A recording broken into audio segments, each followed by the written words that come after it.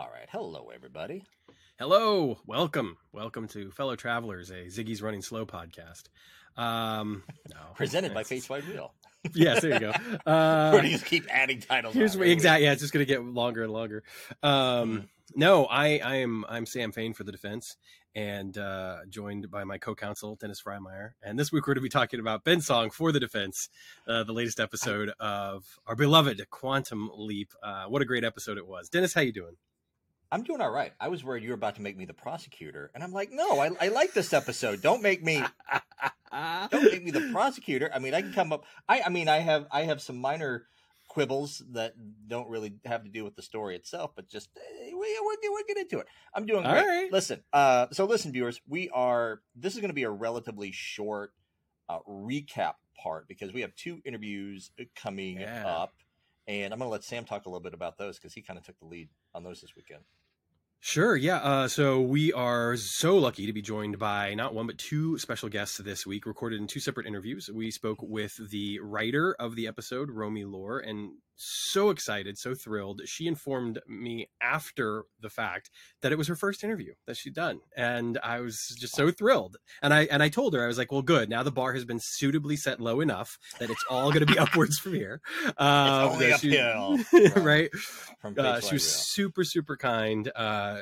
Really engaging. Lots of great stuff to say about the episode, about her process, about working with Dean. A little background on her: she started off as an assistant to Dean. She worked in a lot of different areas prior to that, but just her pathway towards Quantum Leap, which she talks a little bit more about. But she worked as an assistant with Dean for a few years before getting the opportunity to write this episode, and she did it. This is her very first episode of television ever, which is pretty incredible because it's pretty great. So she's wonderful, and look forward to sharing that with you here shortly. And then after that, we get to speak with none other than Jen herself. We're joined by Nanrissa Lee, and she's fantastic. We had so much fun talking to her, also about her process, about the character of Jen, about working on the show. And I think it was one of those situations where we start, we hit record, we start talking, and before you know it, 90 minutes has gone by, and you're like, oh gosh, I hope we haven't wasted their time. Yeah, I mean, I will say we went for 20 minutes before the interview, and then we went on for about a half hour chatting after the interview. I mean, maybe even a little bit more than that. More. It was a lot of fun. She is good friends with a guy who I was roommates with in Chicago like 12 years ago. And he's one of those folks we haven't kept in contact afterwards. I mean, we're Facebook friends, but we haven't really kept in close contact. But he is one of those, he is just a genuinely wonderful human being. The occasional times I hear from him, it's so great and wonderful. That was such a great time in our lives, living in that condo in Irving Park in Chicago. Yes. Hi, Toph. How you doing? I didn't mention it during our interview, but back in September, he sent me a Facebook message. He was like, "Hey, give me your address. Don't ask questions why." And I was like, "All right." And so I sent him the address, all right, I'm going to send you something in the future. Don't know when I'm going to do it, but I'm going to send you something in the future. So after our interview today, I messaged him, why didn't you tell me you were friends with Nanrissa from Quantum Leap? And he said, oh, I was going to send you something from her related to the show. I just never got around to it. So that's what's going on. So yeah, it was fun. It's a very small world. It's a very right. I know. Absolutely. Like I said, she's wonderful and just so engaging. And she had even mentioned prior to the interview that she had just visited with him because he lives in Pennsylvania now, right. And she had flown out to the East Coast. And so she had just visited with him before flying back to California. And for us to not for the interview, obviously, but that she would be in California while we were doing the interview. And just wonderful. It was so great to hear about pretty much the entire arc of her character of her work on the show thus far. I mean, we pretty much start from the audition process all the way through to Ben Song for the Defense, and it was a really wonderful time. And it is certainly on, you know, for me on a personal level was super engaging, just because I love it when we get to talk about acting and we get to talk about that process. You know, it's something that obviously we're, you know, pretty familiar with, and it's always wonderful to have that type of discussion. And we got to do that a bit obviously with Caitlin as well. But yeah, this was great. I'm really looking forward to sharing these. I think people are going to enjoy them, so those will come a little bit later. But first, I think we have to thank some more people besides obviously Romy and Nenrissa and Dean and everyone who works on the show. Special shout out to Piper, an editor on the show, and yeah. So Dennis, take it away, sir. Greasing the wheels. No, here we go. Oh, of course. Right. We want to thank some folks. We want to thank Owl's Place, Sleep Fan Side, Bourbon and Board Games, Carolyn, Cosplay Dad, Joanne Bartlett, Dana Bias, Rich Bork, Kevin, and Kevin Butcher, Carol Davis, Dex Lower, Dermot Devlin, Barry Donovan, Brian Dreadful, Troy Evers, Larry Ganny, Jason Geis, Kelly M. She is a new patron. She bought us a few coffees. Thank you so much, Kelly. Michelle Hoffman, Kelly. Amy Holtcamp, Lori Johnson, Bessay Corey, Lady Eternal, Rob Nunn, Oddly Specific with Audra, Christopher Redmond, Adrian Saul, Karen Saxon, Jerry Seward, Mike Stouffer, Heather Strabiak, Damon Sugarbelly, Larry Trujillo. Larry, I saw your message on Facebook about a get-together in the St. Louis area. I am not ignoring you. I just haven't been on Facebook a lot lately, but I'm all about that. Stuart Williams, Joe Wilson, our anonymous donors. And as always, a special shout-out to Jessica Conger and Betsy Freimeyer, our spouses who provide vile childcare while we record our show, and especially this weekend. Daylight savings time, the cruelest time travel. Yes. If you would like to become a patron, a couple different ways. If you want to do so monthly, you can do it through patreon.com/fateswidewheel. One time, buymeacoffee.com/fateswidewheel. That information is in our show notes. If you would like access to our patron stuff, which honestly right now are just our live watch parties every Monday night that there is a new episode. We're going to get some more stuff out there once these two tired dads get some other stuff going on. If you would like our patron perks, but you are not in a financial place to do so, we'd like to be as inclusive as possible. Head on over to our website at fateswidewheel.com/patron. Fill out our contact form, drop us a thing. We'll sign you up. You'll get stuff in our email. Absolutely. I want to do two things real quick. One, I want to call myself out for not having the opportunity to mention this, for blanking on it, to mention it to Dennis earlier. Adrian Sal. We've been pronouncing your last name slightly incorrectly. We've been going with the Saul, and it is Sal. And you were so kind enough to drop us a note, a lovely note that wasn't only restricted to that, but you did mention it. And I'm so sorry that I forgot to mention it to Dennis ahead of time. So Adrian, obviously, we love you. You've been such an awesome, wonderful supporter of the show for such a long time. And I'm sorry that we didn't get that right. And furthermore, that I failed to correct it. I'm putting it on me. It's not on Dennis. Completely 100% on me.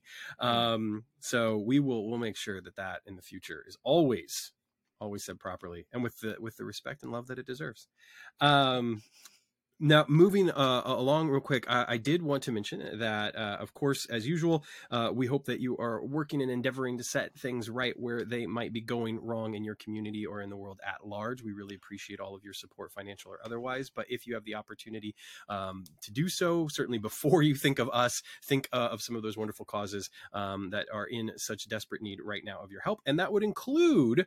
I recently tweeted this, so you can find it on our Twitter account for websites for all of these, but that would include outmemphis.org, transempowerment.org, the Campaign for Southern Equality, working toward LGBTQ equality in the South, Transgender Law Center, TLC, the Trans Justice Funding Project, the Transformations Project, and of course the Trevor Project, all incredibly worthy causes, and of course so necessary right now, as there are so many completely wrong-headed, hateful, horrible bills being pushed through state legislatures across this country targeting the trans community and trans youth specifically. So anything we can do to help, we certainly want to amplify as much as we possibly can.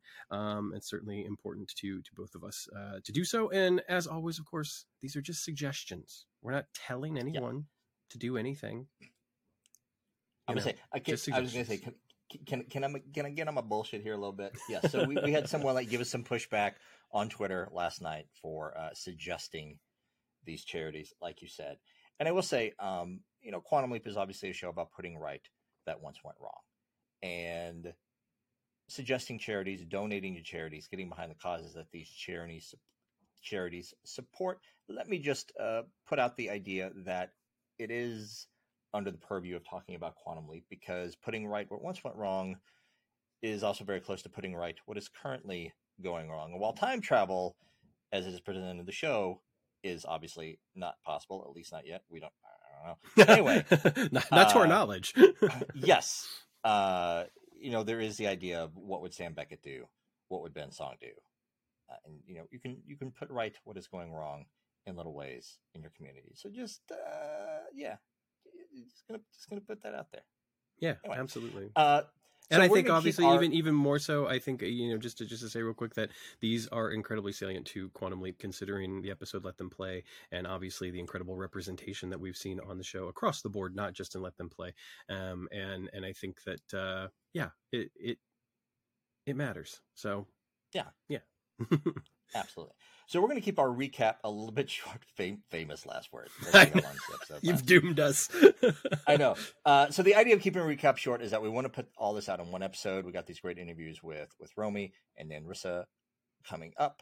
And so we may come back later, back during the summer. We may do a longer recap of this episode if it so moves us. But just for the sake of time and not wanting to put out multiple episodes this week, we just want to put one out. And I will say, go ahead. Let me just interject real quick. Here's something that I've been tossing around, thinking a little bit about. And I think that this has been done before, quite frankly. So this isn't like, we're not putting our stamp on this, but something that we're tossing around for when the show goes on its hiatus before season 2 is maybe even recording some audio commentaries for the episodes with special guests, which I think would be a lot of fun. So keep your eyes and ears open for that. But yeah, I think that there's always been some part of us that from the beginning has been motivated to revisit these episodes later, just because we're recording these after, 1 or 2 viewings over a weekend, getting it out there so that we can just kind of have that initial reaction. And I think that much like we've done the revisited stuff with the classic series, it'd be fun to do kind of revisited stuff with the revival as well, should the opportunity arise, which I believe it will. So, just to your point, I wanted to kind of add that in briefly. Yeah. So, great. So with that, I would jump right in. I'll start off with my, non-spoiler thoughts. I just really enjoyed the hell out of this episode. Not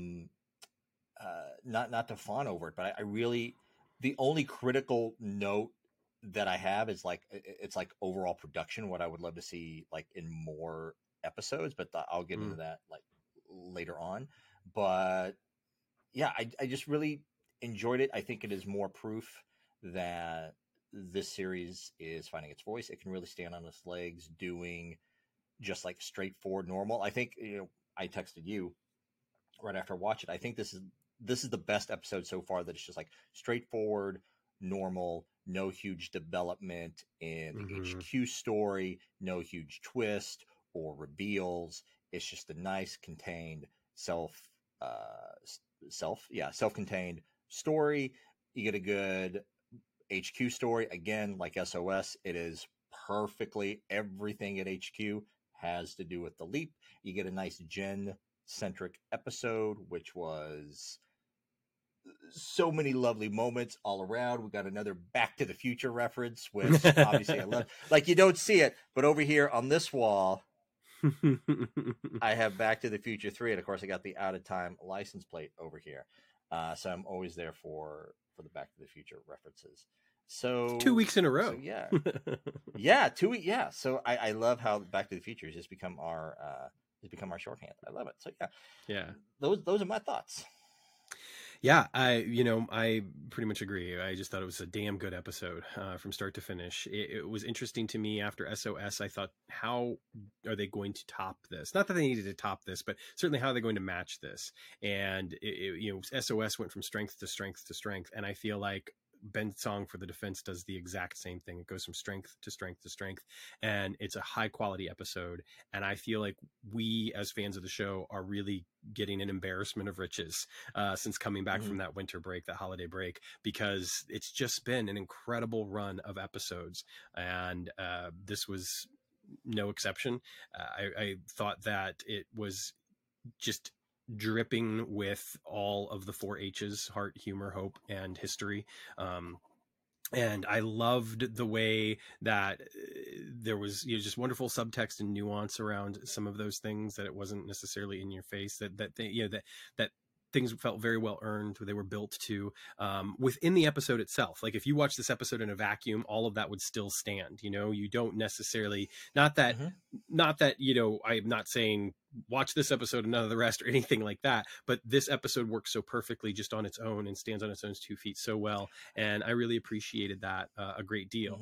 Obviously, I love the lore. I love the myth building. I love the overall story arc that they've got running, and I know that we're going to get to that very soon. And I'm really looking forward to, you know, to starting to get those resolutions to the overarching story. But that said, this episode felt like, and I've said this like 3 times already, you know, in the interviews that we did, but it felt like this just really wonderful breath of not fresh air. I want to amend that statement, of different air. And it was really nice because it was that great reminder of like, man, this show can just keep being so many different things in different ways, in different configurations, right down to who's going to step into the imaging chamber this week. And I really dug that. And overall, I just think it's such a winner, and it's noteworthy because it's, you know, a first-time writer, right? I think that's incredible that they come out of the gate with such a strong episode, and you'll hear from Romy later about the, you know, the genesis and the creation of the episode, which I think is fascinating, you know, from her point of view. But yeah, just high quality all around, wonderful performances, some incredible chemistry between Ben and Jen, and just seeing, you know, Ray and Narissa kind of play off of one another was so much fun. And of course, like you said, too, the project stuff supported the leap so well, and seeing what was going on at headquarters and how they were working, you know, with Ben, basically working to support Ben and not necessarily working on their own thing, which might thematically tie together, which I always love. I really enjoy when they might be working kind of on something a little different that's not tied directly to the leap. And it ties together thematically. I think that's always wonderful. But the fact that in this case it is so, you know, married up to what's happening in the leap, it was very strong and provided us with some, you know, some great moments of levity, and also again drove home the heart at the end of the episode in particular. So it's definitely a winner. And I you know, it's just kind of like, wow, we've got 3 more episodes left, and if the quality continues on this level, what an incredible first season. What an incredible first season already, you know. Absolutely. Someone posted on Twitter a little bit earlier that somebody was asking, somebody posted like they haven't had a chance to see in the new Quantum Leap, is it worth it? And one of our followers commented back, there's like, the first season is great and the nostalgic, oh my god, Quantum Leap is back on TV. The second half of the season is genuinely some of the best TV that's out there right now. And yeah, and I absolutely agree. Worth noting, to get in some geeky stuff here, host of Fate's Wide Wheel. So we don't have an exact date lockdown, but we are in April of 1985. Somewhere coming up on April 15th. You said that off mic before we started recording, because the AIDS March, the AIDS Ride is referenced.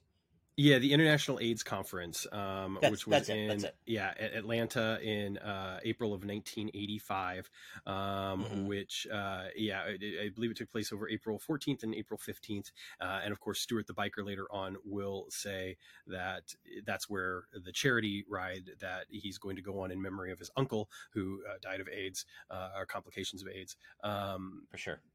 That's where they're going to start it. And so I think, I can't remember off the top of my head exactly what he says, but he might even say a week or something like that. So it's clearly early April 1985, and we're in Queens, New York. Yeah, and Ben has leapt into Elena, last name I don't have in front of me, Elena Ramirez, excuse me. And he is a public defender, and immediately leaps in, of course, to an interesting situation with defendant Tyler. Absolutely. And I love this is the first episode where they really kind of call attention to Ben's dress as a woman, other than Yeah. the bounty hunter episode. And I posted this on Twitter. It's like they call attention to it. They make some slight comedy out of it, but it's not like in your face comedy Yeah. that some people might see as problematic now, like trying to like milk comedy out of a man in a woman's dress, which could be seen as a little bit transphobic. But yeah, they don't go there. I love how the entire episode they don't make a meal out of it, but Ben never quite gets used to walking in heels. Yes. There is a moment right at the very beginning where he approaches to make a statement on behalf of Tyler, and he is clearly wobbly on the heels. Mm-hmm. It's a testament to Raymond's physical capabilities as an actor. And this is something that Nanrissa mentions later in our interview, just how incredibly adept he is, because there is this, it's something that I think you could almost just like not even pay attention to, but he recovers in such a commanding way, and yet not, not overconfident, not, like you said, he doesn't make a meal out of the fact that he stumbles in the heels. It's just like heels can cause anyone a problem. I'm Sure. forgetting it's like, oh, I didn't even know I was in these things. Okay.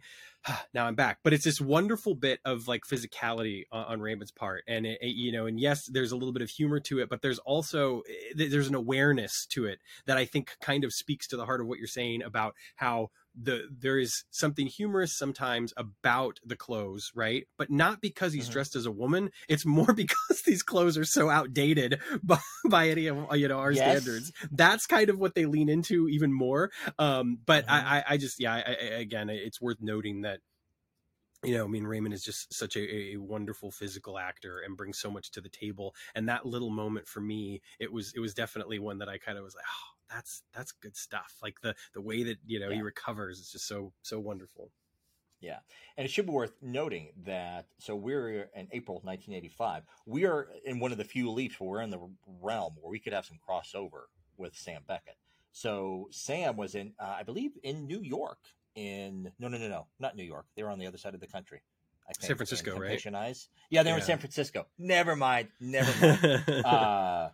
But anyway, so he was just there in February in '85 for Temptation Eyes. I want to know what love is. Every time. I had to buy that song on iTunes just so we could use a clip of it in our podcast. Yeah. And then April '85, Dr. Ruth. Which April '85, Dr. Ruth, that would have been in New York, right? I think that would have been in New York. Yeah. So I think Ben has leaped out by this point because Dr. Ruth took place on April 25th, 1985. But again, the nerd in me just has to ask, like, is it intentional that Ben never crosses paths, like even like the same like date and time? Right. Yeah, I don't know. Yeah. Well, one of the things to kind of geek out over in addition to that is the thought that like the Sam Beckett, the leaper, right? Yes, is out there leaping. Sam Beckett, the human being who is yet to leap, is also out there. And you got to figure in 1985, what's Sam doing? He's probably working, is he working on Project Starlight at that point, or is Starbright rather, or because I don't think we have like a specific timeline set for all of that. But anyway, that's interesting to think about. The idea that you've got a 30. I always forget the year that Sam is born. 32. He'd be 32. Yeah. 32-year-old Sam Beckett. Or no, I guess he'd be 31, right? Because August of 53, or is it August of 52? I don't know. Look. August 53. I love this show, so he'd be 31. But some of these details on occasion. Oh, sure. Yeah. Sure. But anyway, it is interesting to think about. And you wonder, I think the possibility, it's funny because obviously there's so much conversation about wanting nods or Easter eggs or wanting to have this addressed or that addressed. And it's valid. It's valid conversation, even if it's not something necessarily that's running through my mind. And I think that it's something that's sometimes important to remember when having these conversations is it's like, look, anything could happen. Like everything's on the table, So I think that it is just interesting to maybe speculate about the idea, like you're saying, well, we haven't had a lot of opportunities for that crossover. And now, when we see Ben in an era where maybe Sam could be leaping around or Sam Beckett could just be out there walking the streets, before he's ever left. It's interesting to think about the possibility of those sort of, crossovers, connections, glimpses, kisses with history in a very different yes. way. Yeah.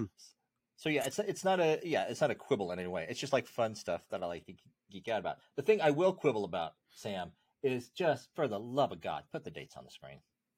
Like either with a graphic, or like you've said before, like in some way, like on a newspaper, or in the very opening moments, like lock us in, like the Bounty Hunter episode, like a few minutes in, like they lock us into Princess Diana's wedding, if I remember Yeah. correctly. Yep. Like lock us in and give us a date. And the thing is, and this is a thing I loved about Let Them Play that we just never brought up in our conversation with Shakina. What I love in particular about that episode is not only do they put the date on screen, but they find a way to do it within the context of the episode, because it's done. I'm not sure what the name of the font is, but it's like that high school athlete school spirit font. Yeah.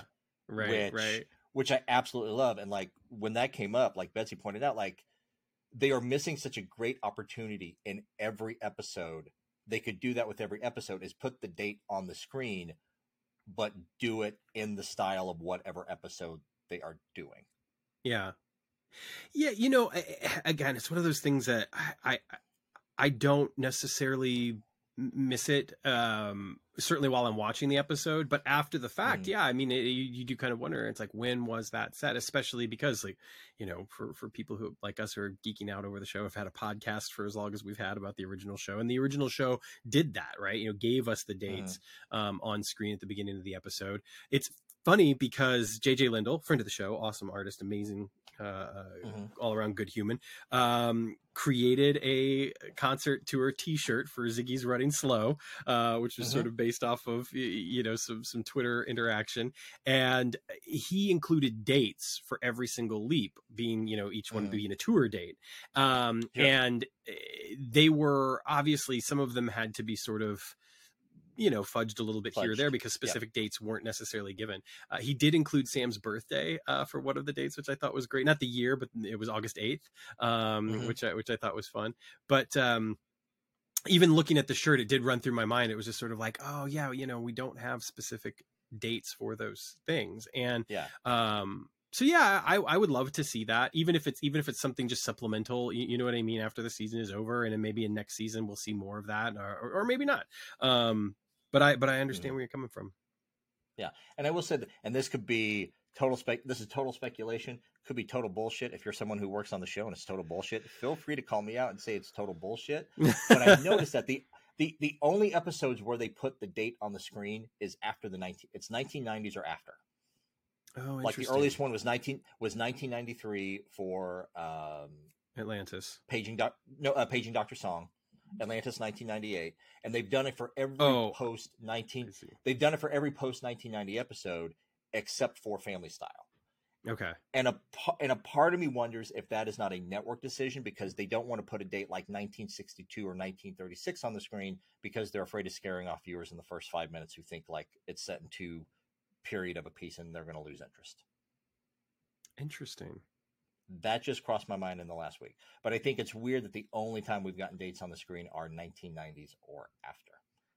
Again, if you work on the show and you listen to this and that's total BS, feel free to tell me. But that just crossed my mind the other day.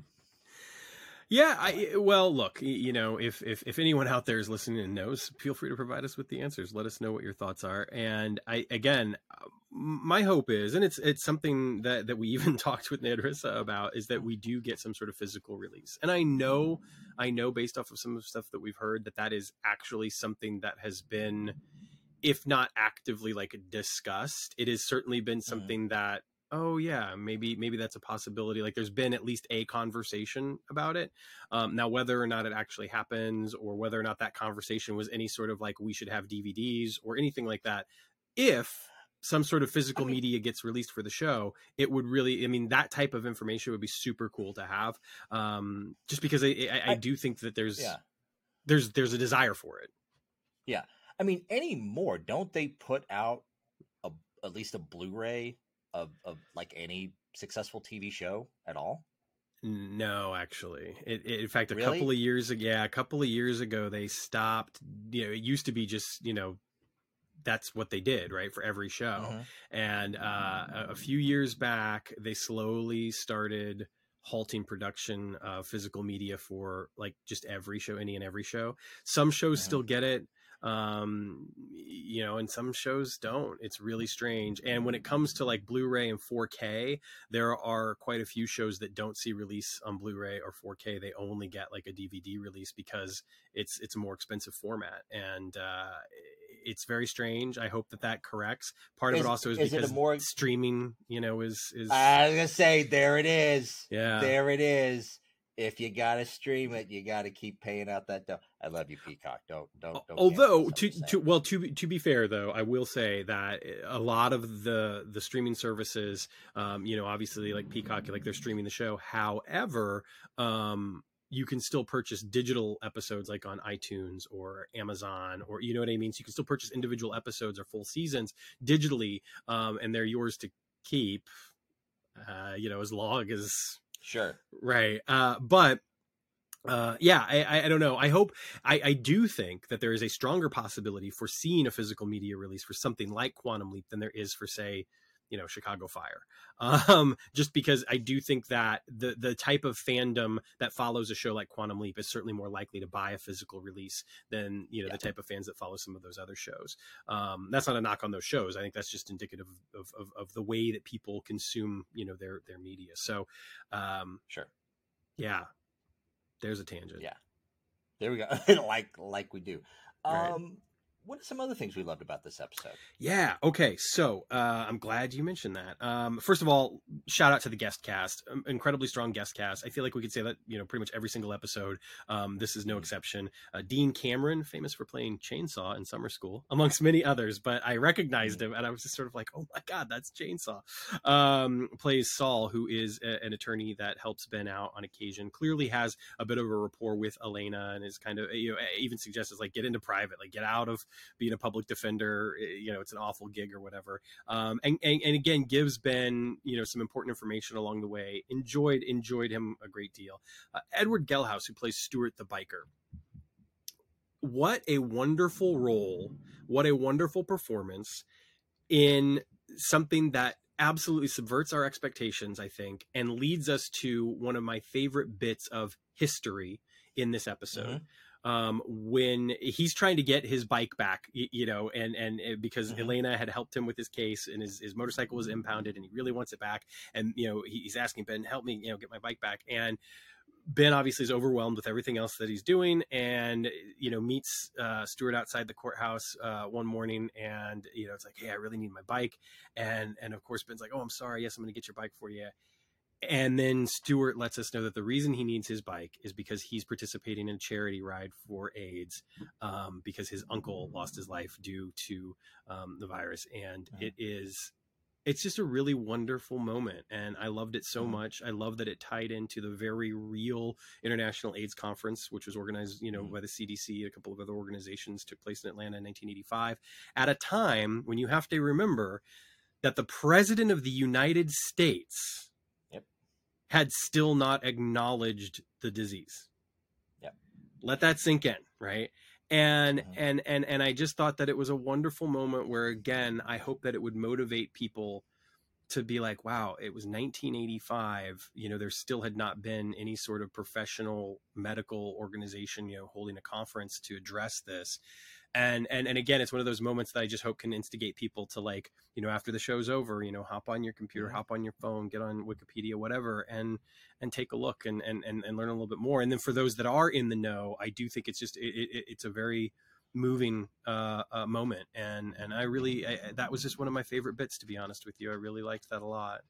Yeah, I love it. It was like I was talking about with Family Style a couple weeks ago, like where it's possible, like, you can have that touchstone in history. And like you said, like, if you want to know more, you can get online afterwards. You can learn more about it. But it does not in any way distract from the main point of the episode or make the episode about that. We just visit on that. And also, I love the additional payoff at the end. Like, we don't just have that character there to talk about that.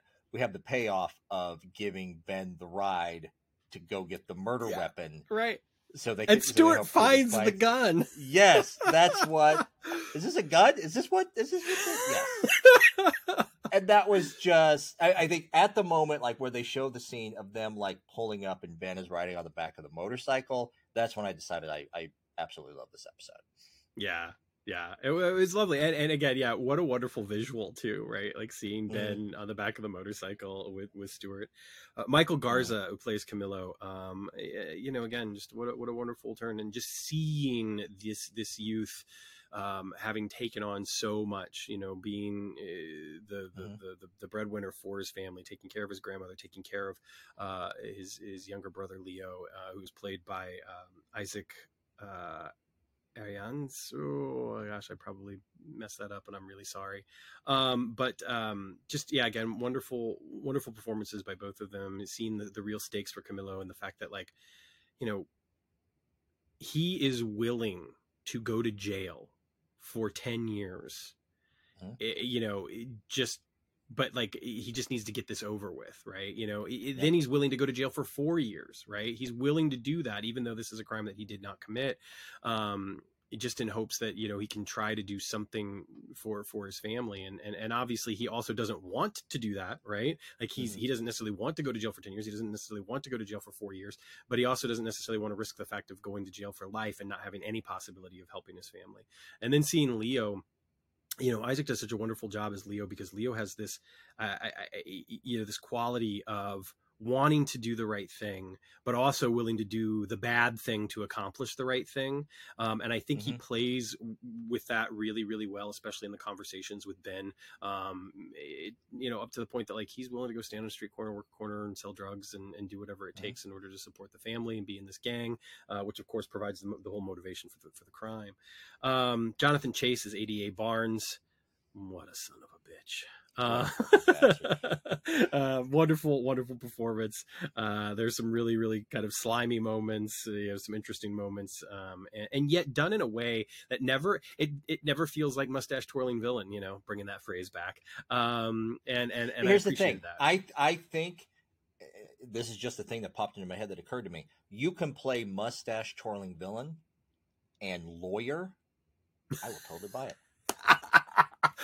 I'll buy it every time. That's a fair point. Yeah. And then, of course, one of the MVPs of the episode, Deandra Lyle, who plays Vicky, is superb. And the relationship between her and Ben/Elena is so beautiful, and ends up being this episode has multiple emotional spines, honestly, and this is certainly one of them. Their relationship is fantastic. There are multiple scenes between the two of them that are so lovely, and one of the things that I can't help but mention for another time, you'll hear it again later in the interviews, and I apologize for repeating myself, is that the final scene that they share together before Ben goes to give his summation in court, it is a reminder of the fact that our Leaper connects with the people around him. There is never any sort of wall. I feel like, sometimes in the classic series, Sam would put up a little bit of a wall. He would put up a little bit of a barrier between fully connecting with the people around him, because, and this is not, I'm not criticizing that. This is just something that I notice about the original series. And part of that played into his uncomfortability, I think, with being in these very intimate emotional situations and being vulnerable around these people who are being so vulnerable around him. And it makes perfect sense. That is, again, it's not a critique, but the thing that's so lovely and sets this show apart in some ways is that Ben doesn't do that. Ben allows himself to be incredibly vulnerable with these people. He connects with them, and as you'll hear later, that's not just Ben. That's just Raymond, the actor.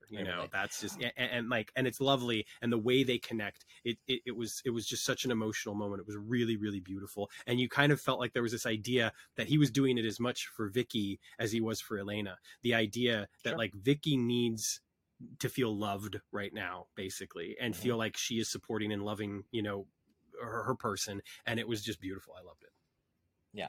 I think to that point, I think that's the difference between quantum entanglement leaping and body leaping from the classic series. Is one, you kind of got a little bit of Elena left behind in Ben, and that could explain a part of it. But two, also, and this is the thing that even as a kid, it always bugged me about the classic series, and I thought it was a little it just totally took me out of the show because I just thought it was like too precious. And again, I thought this even as like an 11, 12, 13-year-old, like whenever Sam couldn't say I love you to someone because Mm. he didn't actually love them, to me it's like, oh, just for the love, Just say it. just say it, just to embrace the fact that you are in this person, literally you are in their shoes, you are in their persona, their aura. Just say the thing, because that you have no problem making out with women, making out with people, Sam. You have no problem with that. Damn it, just say I love you. Just say the thing Right. that they need to hear. That's all I'm saying. And yes, to your point, I think how Ben and how Raymond, like, how embraces that, and he is fully there with them. Absolutely love that. Yeah. Yeah. That's a great way of putting that too. That's a wonderful example. Um, Other things to love about this episode, Jen entering the chamber, obviously that's awesome. We Oh learned that God, she yeah. has a law degree, that she earned it while she was in jail. You know, I love, there's a wonderful line, what did you think, she was gonna, you know, sit her out of jail and do nothing? Mm-hmm. And that's true. It's like, I totally buy it. You know, this isn't like a, oh, Al can do everything sort of moment. This is just sort of like, yeah, that's exactly what Jen would do. I Mm-hmm. totally buy that. So she can help and support Ben in a way that Addison won't be able to for this leap. And it's wonderful because it's Addison's call, right? Like, Addison is the one that recognizes early on in the leap, she's like, you know what, I might not be able to help you, but I know someone who can. And of course, Mm-hmm. Jen doesn't want to do it, but ends up doing it, and doing it very well. And I think learning a lot about herself along the way, which makes the episode even stronger. This isn't just a gimmick. Mm-hmm. This isn't just a, hey, let's put somebody else in the chamber and see what happens. This is, Mm-hmm. there's a point, and it's wonderful. Yeah, there. I'm so many wonderful character moments out of that, like the bunny monologue, Jen being touched at the end, like, you know, when she sees like what how the fate of all the characters and how it turns out, and them joining the Innocent Project and realizing that like she is a part of this project and that she can make a difference. Absolutely loved all of that. There, I don't want to ruin it because it's such a funny story in the interview with Nan Narissa. There is a bit that accidentally gets created because of Nan Narissa's clumsiness with a particular prop in the episode, and I didn't say this in the interview because we had some technical issues because there was some lag. There was a bit of lag, yeah. Yeah, so it was like I don't want to interject because I know it's going to create a delay, but I almost wish that they actually made that a bit in the Right. episode, like Right. a physical bit. But I know that wasn't part of it. But anyway, that being said, this is not a criticism of this show. It's just something that I enjoyed and that I miss about the old show, is that I like in the old show there was kind of this mystique around the imaging chamber and the relationship between Sam and Al, and not just Sure. anybody can step into the imaging chamber, or if you do, it takes a lot of juice and it takes a lot of it takes a lot of, like, special power juice. It's late at night. I'm losing my words. It's after 10. Anyway, but you can't just have someone else step into the imaging chamber. Like, you got to do some stuff to make that happen. Right. I do kind of miss that. Sure. About the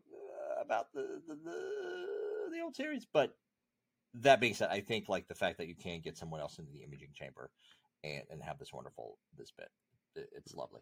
All worth it just for the Sports Almanac bit. Yes. Oh, so Jen obviously brings just a wonderful different kind of energy to the observer role, and some of the stuff that she says, like she says a lot about sleeping with the enemy when we see Vicky, because I did mention this earlier, but Vicky of course works for the district attorney's office in the second chair in this particular case, she's like, oh, sleeping with the enemy. She has this other bit, of course, it's like, oh, we've got Marty McFly's Sports Almanac. And Ben's like, what are you talking about? And that's the way that they end up raising the money for Tyler's bail, because you find out if Tyler goes into jail at Rikers, he's going to be paralyzed. And it's a wonderful moment. And there's definitely like some question about like, was this the right thing to do? And I'm not going to say anything more about it, but you will hear in the interview with Romy about some, sort of behind the scenes and deleted scenes sort of stuff that plays in wonderfully with that, which is cool. yeah, the bunny speech, which is obviously something that we talk about in both the interviews, so I'm not going to belabor the point, is hilarious and also touching. The way that she is able to still motivate Ben, without being Addison, it's Mm-hmm. a wonderful reminder, I think, of the relationship and the closeness of all of these people, and also a wonderful reminder that Ben is indeed like a hero. Like Ben, Mm-hmm. he needs a little support, he needs a little push from time to time, especially after all of these leaps, right? And he's working so hard, but at the end of the day, like, he's going to do the right thing, because as he says earlier in the episode, it matters to me. These people Mm-hmm. matter to him, and he doesn't know them, right? He doesn't know any of these people, but they matter to him, and that is awesome. Yeah. Yeah.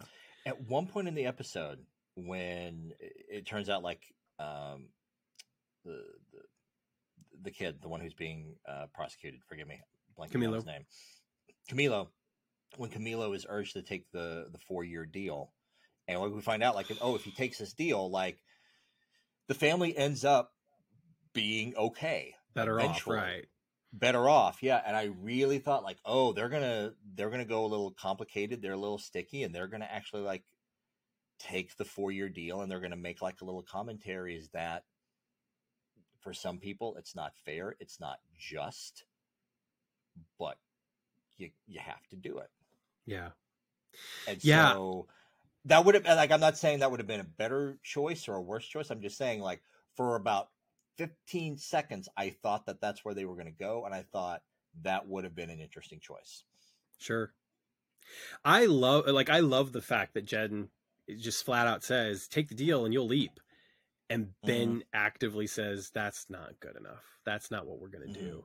And it's amazing, and he's got the wonderful, he imparts hope to Camilo, right? Like, he's like, that's what this is about, like having hope. And the way that he explains hope is wonderfully done.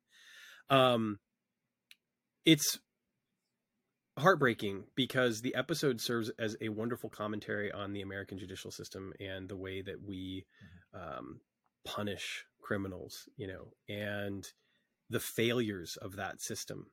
And this is an episode that takes place 38 years ago. And let's just be honest, in 38 years, not a whole hell of a lot has changed. Mm-hmm. The arguments that take place over things like, cash bail or, it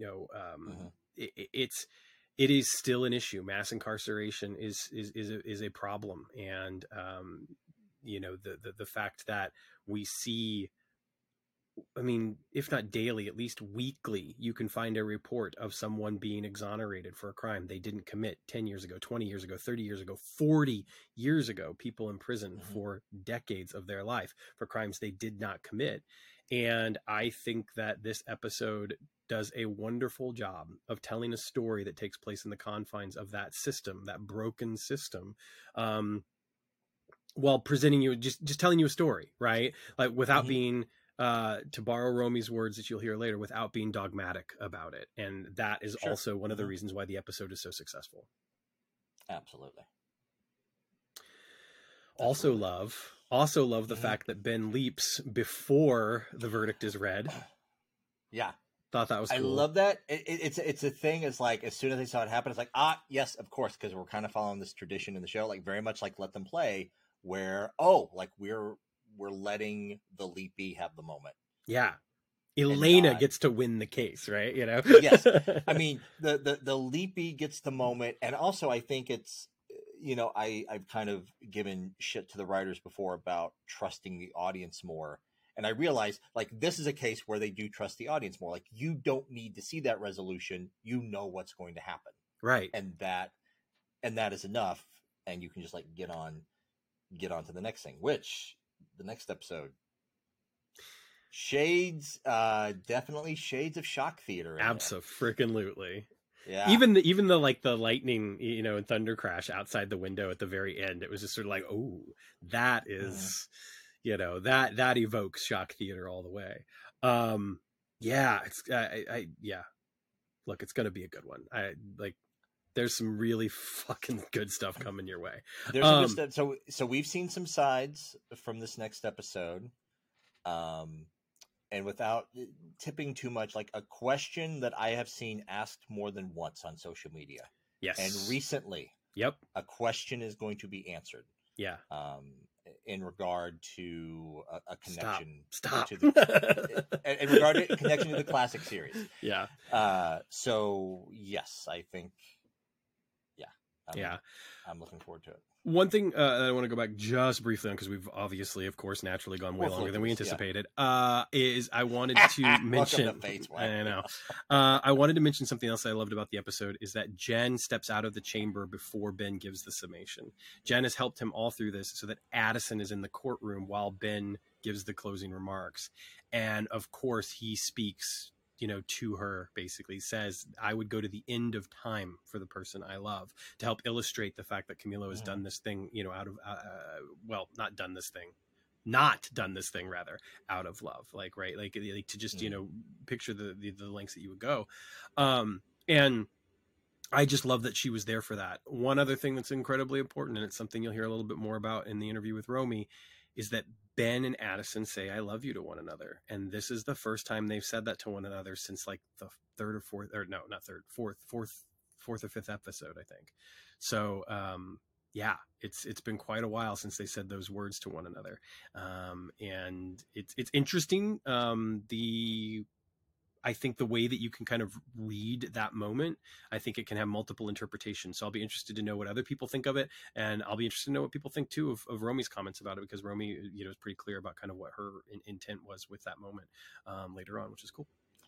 I will say that took me by surprise, because like I said, I was feeling like fellow travelers paging Dr. Song, that we were seeing like a little bit of a pull away from Addison in regard to Ben. So I was pleasantly surprised with that, but I also know we only have 3 episodes left.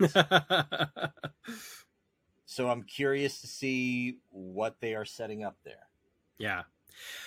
Look, in closing, I will just say I thought the episode had so many really just wonderfully, earned moments. Again, within the episode itself, in the context of the larger picture, double that, so many wonderfully earned moments. The seeing Ben interact with someone that's not Addison, seeing Ben remember magic, seeing the interplay between the headquarters team and the bets that are floating around between who Ben's going to remember first, or this or that sort of stuff. Also, of course, begs the question of like, is Jen okay? Is Jen okay here doing a little gambling? Like, is that all right for her? Because it's clearly, her father is an addict. So, but yeah, just some wonderful stuff overall. And we're not going to talk too much about it because it's something that we talk, I think, pretty in depth about with both Romy and with Nanrissa. But the moment when Jen, gets to read off what happens in the new history now that Ben has successfully made these changes is just such a beautiful moment for the show, for the character of Jen. And I loved it, and for so many reasons. So I felt like that this was just, again, an incredibly successful episode of the series, and another among multiple high points for Quantum Leap season 1. Absolutely. I would agree. Like SOS and these, what I love about them is that they're almost self-contained, and we've been in as much as I've given crap about Where's Janice the last few episodes. Like I say that with love. I posted some memes on Twitter and Facebook the other night. Like I do those with love. I do them jokingly. I would say, like, in particular, these last 2 episodes, like the Janice storyline would have stuck out like a sore thumb. Probably, if they injected them in there. And so if I was to introduce someone to the new show later in this season, like SOS in this one, would probably be like 2 of the episodes that I would use to introduce them. For sure. I agree with that. Also worth noting that Martinez is, of course, mentioned. Leaper X is at least mentioned in the episode. There is some follow up there. The fact that we don't see or hear from him, that there's not necessarily progress made on his whereabouts or about what is happening, why he's there. Again, I did not mind that at all. That because that's not what this story is about. And again, with 3 episodes left, obviously we're going to see Martinez very soon and learn everything we want to know, or probably almost everything we want to know about that character and their motivations very soon. So That's it, right? Just a great episode all around. Hmm. We hope people enjoyed it as much as we did, and we hope that you'll enjoy our conversations coming up. Um, Anything Yeah, else that you want to we add didn't before clarify. we? No, yeah, we didn't clarify earlier. I wasn't able to be on for Romy, so that's all you. So we're gonna throw to Romy. Have that wonderful interview. I get to listen as a fan. That's great. That's awesome. And then after that, we will Nanrissa, which I was able to be on, and yeah, wonderful time. Yeah, absolutely. So enjoy the interview with Romy Lore, and immediately following that, enjoy the interview with Nanrissa Lee. Jen, Romy, of course, wrote the episode, her first episode of television that she's ever written. I mean, congrats. That's pretty awesome. First episode, first interview, awesome, I fantastic. know. I'm Yeah, still sort of like, oh wow, how about that? And of course, Nanrissa, thank you so much for joining us as well. But enjoy these interviews. We'll be back very, very briefly. We promise this time after this is over to wrap things up here before we get out and get ready for next week, which is sure to be quite the episode. So enjoy these comments from both Romy and Nanrissa, and we'll be right back. Romy, welcome to the show. Thank you very much, Sam. Nice to meet you. Nice to meet you as well. So thrilled to have you here. It's a pretty big occasion. Your first episode of television as a writer. Yeah.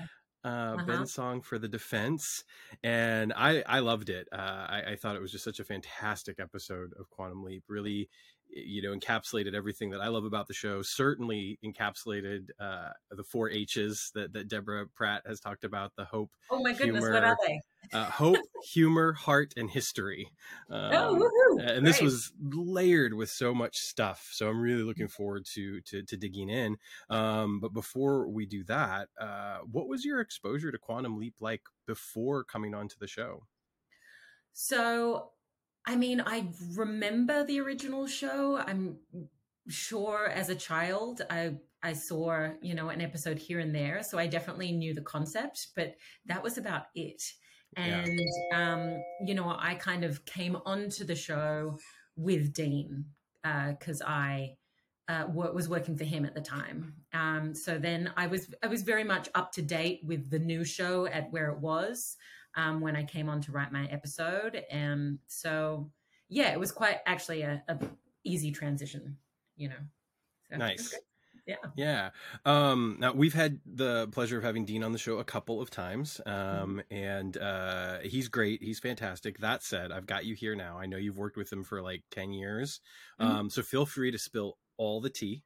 Let me know everything he does that drives you crazy. No, in all seriousness, what's it been like, that process working with him? Because you obviously working with him for so long, I'm sure that there's a great rapport. You guys have kind of like a system in place, and just coming from working as his assistant to now writing this episode, what's that journey been like for you? It has been the most educational journey in the business that I've had ever. And I have worked a lot of different areas. So I've been on the management side. I've worked on set for quite a few years. But my focus and my goal was always to kind of get in the writer's room. So, I had to make the decision of like, okay, I need to work for a showrunner. And Dean was the second showrunner I worked for. And it was kind of that perfect opportunity where Dean is a person who enjoys and loves seeing others learn and will foster that mentorship and growth. And it's just amazing. And, I have been with Dean for like 3 years. So I've seen different parts of the process, developing new shows, pitching shows, selling them around town. And then also like once you're in production. So they're all like very different skill sets for writers to learn. And so it was a wonderful opportunity to be able to learn each aspect of those. Yeah, I can only imagine. I mean, he's been incredibly kind and helpful, and even some of the conversations that I've been able to have with him, apart from the show, have been exactly what you said, educational. I've just learned so much, coming from strictly a theater background as an actor, like I've learned so much about television production and about writing just in the brief conversations we've had. So I can only imagine what it's like to, to really like be in that with him. At what point did you know that you would be writing this episode? Like a week before I joined the room to break it. And we've talked, obviously we've spoken with a few other writers and again, in talking with Dean and stuff, it seems like sometimes the process is that, an episode might kind of get pitched and then it's kind of assigned to a writer. I'm curious, in this case, was this, was that the process here, or was this an idea that you kind of brought to the table and pitched yourself and got to go off and write? Yeah, no, it was assigned to me. I don't think I ever would have had the confidence to go, hey, I want to do a legal drama as my first episode. It is not my wheelhouse. But I think, episode to episode, it's always a bit of a mixture. But the case of like the end of first season, we were kind of trying to look for stories that could also fit our budget.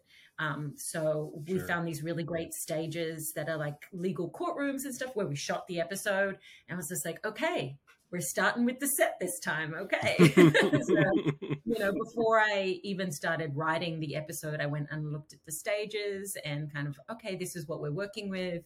So it was a little bit of a, different process. But it was still great. It was so great. And we had some really great legal consultants that we worked with, which kind of saved me, because not only for my accent, I'm not from this country. So not only am I not great with legal necessarily, like in particular, the US legal system is incredibly foreign to me. So, yeah. To be fair, I think it's incredibly foreign to most people that live here, were born here. So I can imagine. One of the things that I love about the show, obviously, is that you get to do so many different kinds of stories and so many different kinds of things. This episode in particular felt like, I hesitate to say it this way because I don't want to imply that the show is getting stale in any way, shape, or form, but it felt like such a breath of fresh air in so many ways. Especially having Jen as the hologram for Ben for the bulk of the episode, which is fantastic. I'm so excited. We get to talk to Nenrissa tomorrow, and so I'm really looking forward to hearing her perspective on all that. But I'm curious as to where that thought came from to kind of like feature her as the hologram, and also when approaching this episode. When you look at it, do you think there are things that set it apart from what has come before thus far in the season? It's hard for me to kind of look at it that way, because each episode is so different. It's like, let's compare apples and oranges. And it's just like, and like you just mentioned earlier, the 4 H's is like, that is kind of the core that carries us through from episode to episode, and then other than that, everything changes so much. So I was really happy with the balance of those 4 H's, which I now know. But I was like, I felt like it had a lot of heart, and it did. And I was able to get a lot of humor, which was really important to me, because like the pace and the humor of the story was like a legal drama and someone on trial for murder and going to go to prison for life. It is so heavy. And the bleakness of the public defense system, in particular at that time, is like incredibly heavy as well. And so I really wanted to find ways to find levity in that, in the chaos in that as well, Well, one of the things that I found so fascinating too is that just from that historical perspective, it's 1985, we're in New York, and we're hearing, these stories, we're getting these snapshots of all of these different stories about what it means, not only to be existing kind of in this legal system, but just to kind of basically be existing as a human at that particular point in time. And I love the fact that we get this perspective right off the bat, there's some humor, right, with Tyler in his case, and yet at the same time, we also see that there is kind of this prejudice against him just because he has, these priors, and it cannot go unnoticed that he's a black man as well, and I love the way that the story continually layers in so many different facets of what was going on at the time, and certainly not only with the legal system, but even having a queer character being one of your main characters and have this relationship between these two women. There's this lovely line between Ben and Vicky about how they have to basically hide who they are in public, and hide from reproachful looks. I think that was the exact line, and I just I love that they've created this kind of oasis for themselves in their apartment that they share together. And now, due to the leap, like, Ben has kind of, screwed with that a little bit, unfortunately. And I'm just really curious about that particular aspect of the story, where that came from, the decision to put as much focus on the relationship, while also, of course, having it further the plot a great deal, too, due to, Vicky working for the district attorney. Yeah, I think that part of the story began with what would be a great twist at the end of, what is it? The end of Act One. It's just like dating the person on the opposite side. In terms of it being like a lesbian relationship, we weren't sure whether to go that direction at the beginning, because it's an important story, and you often want a certain amount of time in order to be able to service that story, and we were so limited, so we were hesitant about telling that story and having those elements in it if we couldn't service it properly. But in the end, it felt like we were able to get a balance. And what I love about doing that is it normalizes these relationships, because they're part of the world, right? When we're not so focused on them being like the controversial topic, right? They're just part of the world.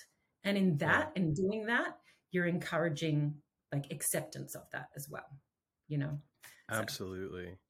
No, I think that it not only does it work for the story, right? Like you have to serve the story, but it works as that second part as well, as being to further that acceptance, which I just thought it was so lovely. I thought it was a really nice touch. And again, it really added just another layer to the story, and it engaged me as a viewer on a different level, because it's one thing to just have this legal drama where it's like, oh my gosh, is Ben going to be able to, to save the day? But now I'm getting some of these really wonderful personal stories, which I enjoyed. Another aspect of that history that gets pulled in just such a touching manner is, the biker Stuart needing his motorcycle, and he drops it on Ben that the reason he needs it is because his uncle has passed from AIDS, and he wants to attend this charity ride that begins at the first International AIDS Conference, which took place in Atlanta in 1985. Where did that come from? Because that was beautiful. I mean, that was legitimately one of my favorite parts of the episode. I just was sort of like, I didn't see it coming, but clearly it's appropriate in 1985, and cannot go unnoticed that we're in New York as well, and how important it is there. So where did that come from? I was with each of the characters that were, going through something illegal, dilemma in the story. I wanted to subvert, expectations. So it's just like, with Tyler, and then, when you introduce Rose and seeing like she's the kind of Macbeth, do the bad thing, and then again with Biker, you're the immediacy of the stereotypes of like why a biker, may need his bike back and whatever. It's like, it seems like such a non-important story. But let's make it let's find a reason to make it important, and, and it's just, I think so often, like we almost do, we judge with first impressions, right? And so I always want to work against those and work against stereotypes, and which help to, ask people and encourage people to look with an open mind and see things differently from a different perspective. Absolutely. You know, so That's very humanizing, you know, and it's lovely. I think that that's a worthy goal for certain.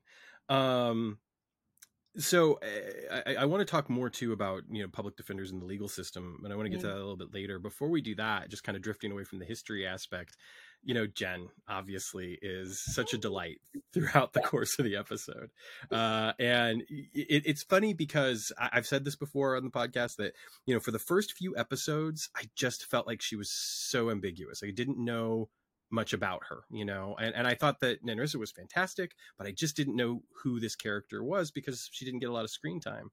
And then we started to get more, and I was just sort of like, man, she's awesome, you know, like I love this character so much.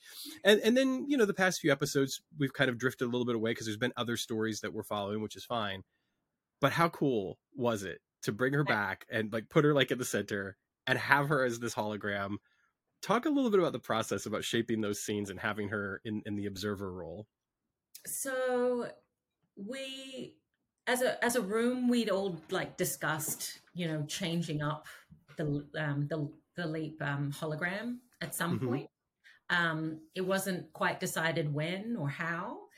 So when we started breaking my episode, I was like, well, it's a legal drama that's not Caitlin's thing, but it could be Jen's, because we had already established we had, you know, a complicated past. She'd spent time in prison, you know. So it's like, well, you know, maybe there's something there. So, you know, I pitched it to Dean and Martin. I was like, what do you think about, you know, having Jen be the hologram this time? And, you know, we create it as like a good reason. We create a good reason for it based on like her history and her criminal history. And maybe she even studied law while she was, you know, in prison or awaiting trial or something, you know. And yeah, they were happy for it. And it was such a delight because I feel like it brought it was a new energy to the Leap. And I think, you know, I really enjoyed being able to do that, you know. Yeah, it certainly was, you know, and it's amazing because we have been talking up, you know, Caitlin so much over the past few episodes. I just feel like the character of Addison has grown. I feel like Caitlin as an actor has just shown us stuff that, you know, has just been incredible. But that said, it was so different, and it was really wonderful, and opened up the show in kind of a new way, which I know you probably can't say. But is it possible that we might see that again, or that maybe we'll see somebody else in the imaging chamber for a while? Anything is possible.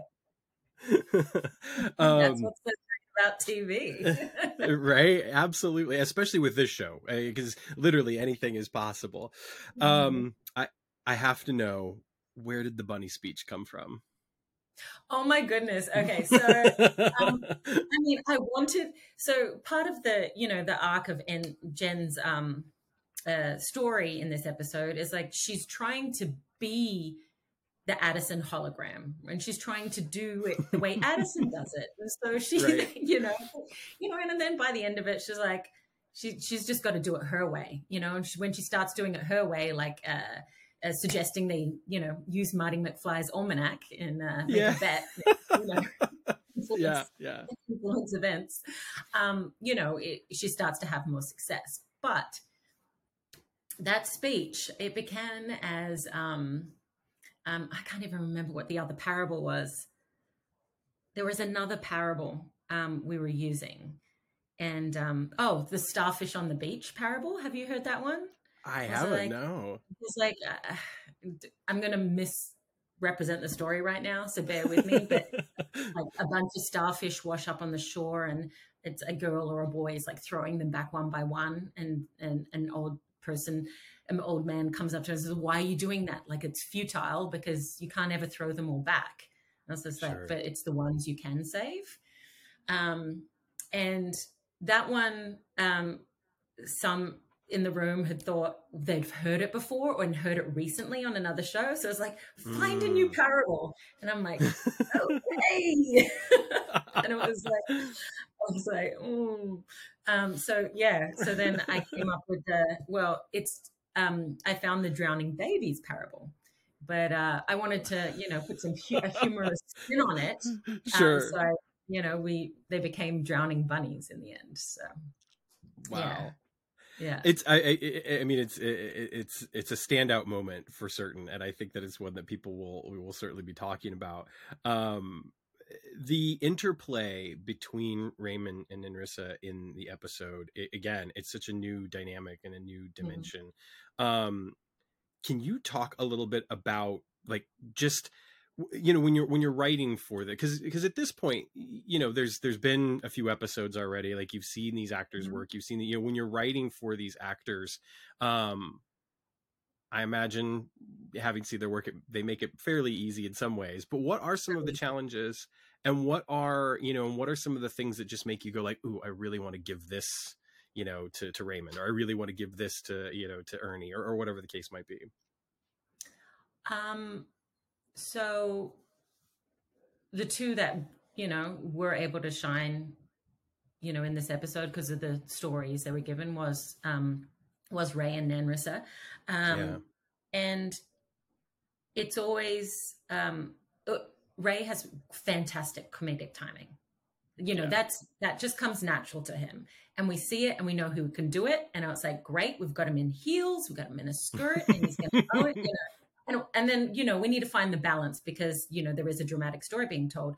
But then also it's just like, I wanted to get that moment where it's just like, I really want to see the depth, I want to as well. Yeah. And we do, but I want to, like, in the moment where he gets to be in the courtroom and he gets to tell a heartful story, and he gets to pull these people in. And that's what I was, like, excited to do, because he hadn't had an opportunity to do it in that way before. So that was really good. And then Nenrissa, it's just giving her a huge arc and she's just, I think out of all the characters, my humor is probably the most like Nenrissa's. Like, I'm very dry and can be very sarcastic. So it was just so much fun for me to be able to, write that kind of dialogue for her, so yeah. And she.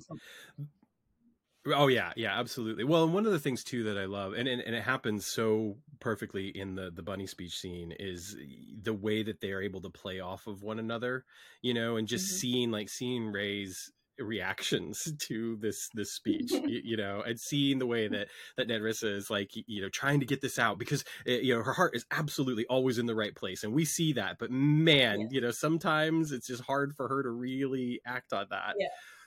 But speaking of her heart being in the right place, the episode ends in a really moving way, especially for the character of Jen. We see her come back, and they're all standing around. They want to know what happened, after the case is wrapped up. And I'm so sorry, I'm blanking now on the name of the brothers, the names of the brothers. Camilo Camilo and Leo. Yeah, Camilo and Leo. Thank you, Leo. Thank you. So when she looks up and she sees what's happened with the family, she's incredibly moved by this. And I look forward to being able to ask Nenrissa this as well. How much of that is on the page, and how much of that was just her, being in the moment and reacting to kind of what was, what she was given? It was on the page, like, it was built to be an emotional moment, and Nenrissa and I chatted specifically about that moment before it was shot, because we wanted to do it the right way. And we, and the way I described it, when we were talking about it, is that this is a moment of catharsis for her, like, of all the time she spent in the legal system going through this and fighting for her own freedom, being back in the legal system and seeing the injustices of it, but winning out and being able to help others win out in that system was just really cathartic for her, And at the beginning of the episode, she doesn't want to go in the chamber. And she says it's because she's not good at being the hologram and all that, emotional support stuff, which is just a front for, I really don't think I'm ready to face that time in my life. I'm not interested in facing that time in my life, which you don't know there.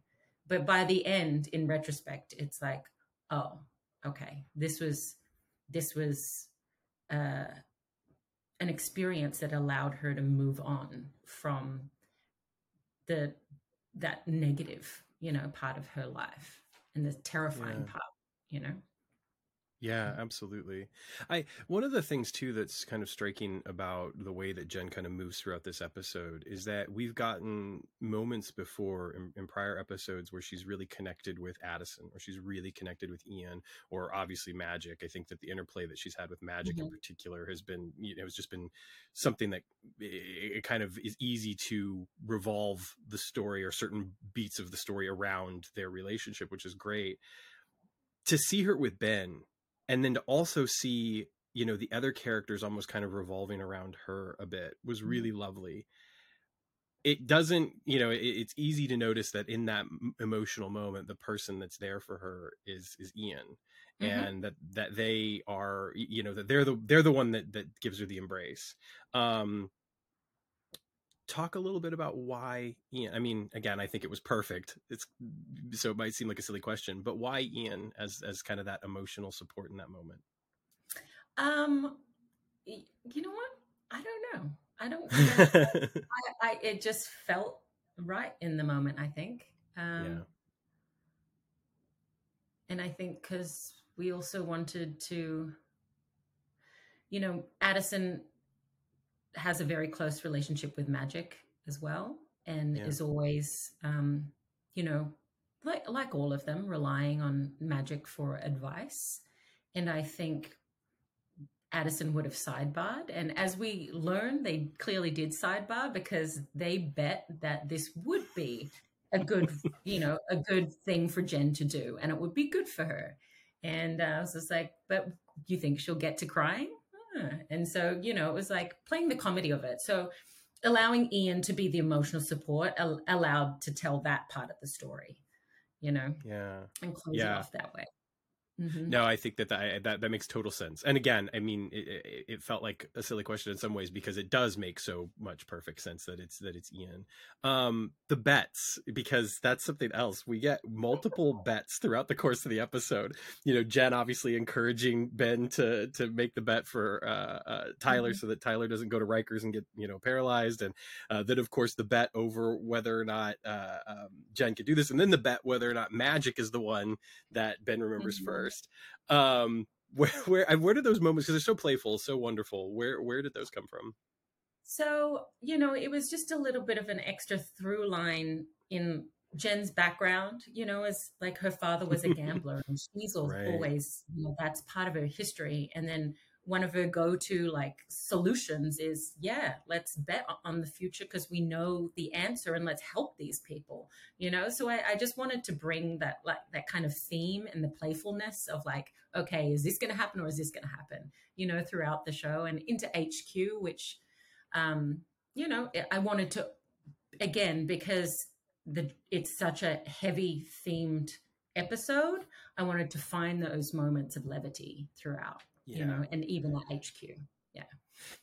I mean, the humor throughout the episode works so well, and I love the frequency with which it occurs. It never overstays its welcome. I think that in some ways the episode almost ends up becoming the funniest episode without that detracting from the fact that we've got some incredibly heavy, and touching moments in the episode as well.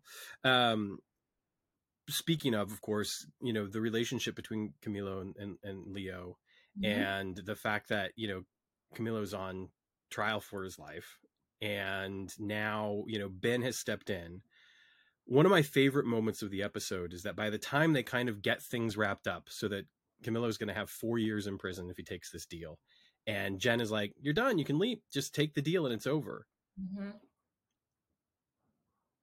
It is, without a doubt, I think one of the most exemplary moments of what Quantum Leap is, of what like our hero is, what our leaper is, in this case Ben, but it's the same thing I think that Sam would have done, to say no. Talk a little bit about that turn, and in particular the moment to have Ben give one of his speeches without it feeling like he's giving one of his speeches, which I thought was lovely. Which one? Which speech was that? Right. When he talks specifically to Camillo after Jen, I believe, tells him that, hey, just take the deal and you're out of here. It's the reason why I wanted to do that is because that is how the system in New York works, right? And I don't know about currently, but definitely back then it was like, this system that is so overloaded with cases, and the public defenders can't keep up with their cases, and and the district attorney is struggling to keep up with their cases, and so they make these deals to push things forward. And unfortunately, sometimes that means innocent people, plead guilty because they don't have the support in order to have a fair case and a fair trial. They don't have the resources. And so they're kind of, again, with like the river analogy of the baby, it's just like they're just washed down there, they're caught up in this system that's like a river just rushing them down. And I really wanted to have that moment, because that feels like, such an honest moment of like so many people that, end up pleading guilty because they don't see any other way out. Yeah. And it happens, and I really wanted to tell that. And then, it was hard. It was hard because you want to have the positive and you want to say fight.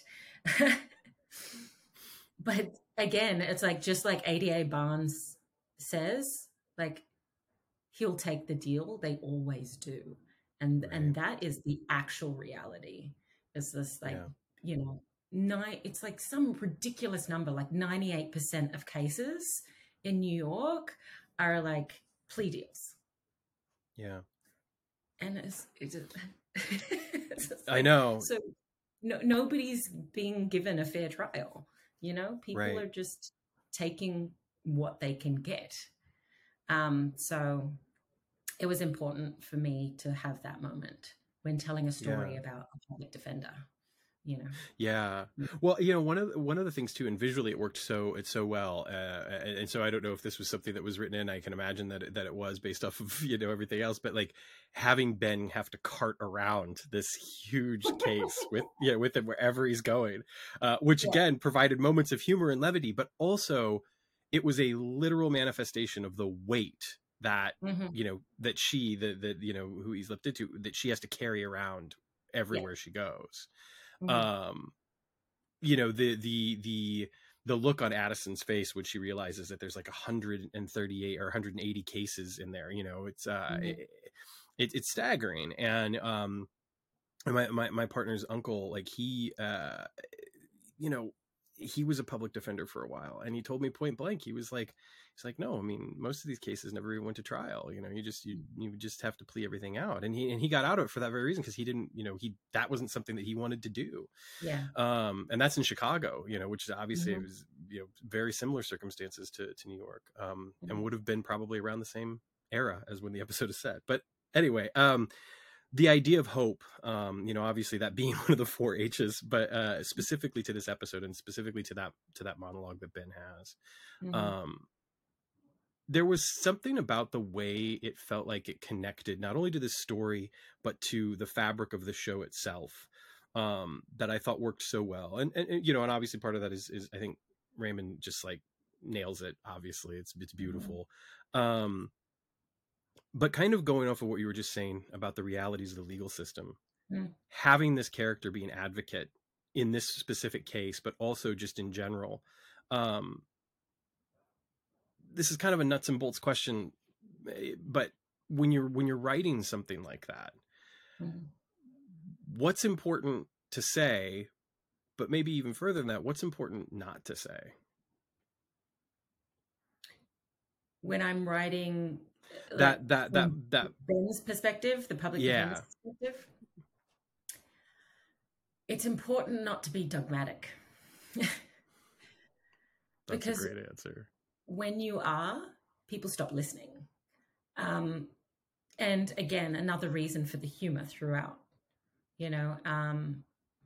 And it's also important to talk from personal perspective, because when you're talking from, and for example, the last speech in court that Ben gives, I went through several iterations of it. I just couldn't quite figure out how to get it right.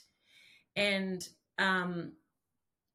you know, it ended up being a speech about one brother's love and the things he does for his younger brother in order to provide a future for him.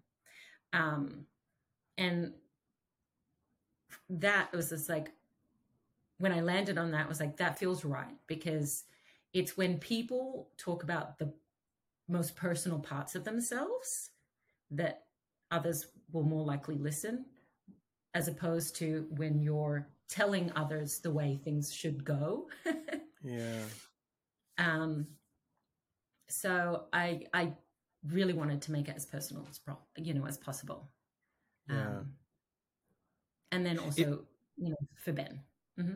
Yeah, that's what I was going to say. It really felt twofold, because it's very personalized as with the brothers, and in particular, the effect that Camilo being gone is going to have on Leo, and on Abuela. Mm-hmm. And now the opportunity for, Ben to also use his circumstances with Addison, I mean, he literally says, I'd go to the end of time for mm-hmm. for the one I love. And so I think that, it was also really a fantastic moment to have Addison in the courtroom during that, mm-hmm.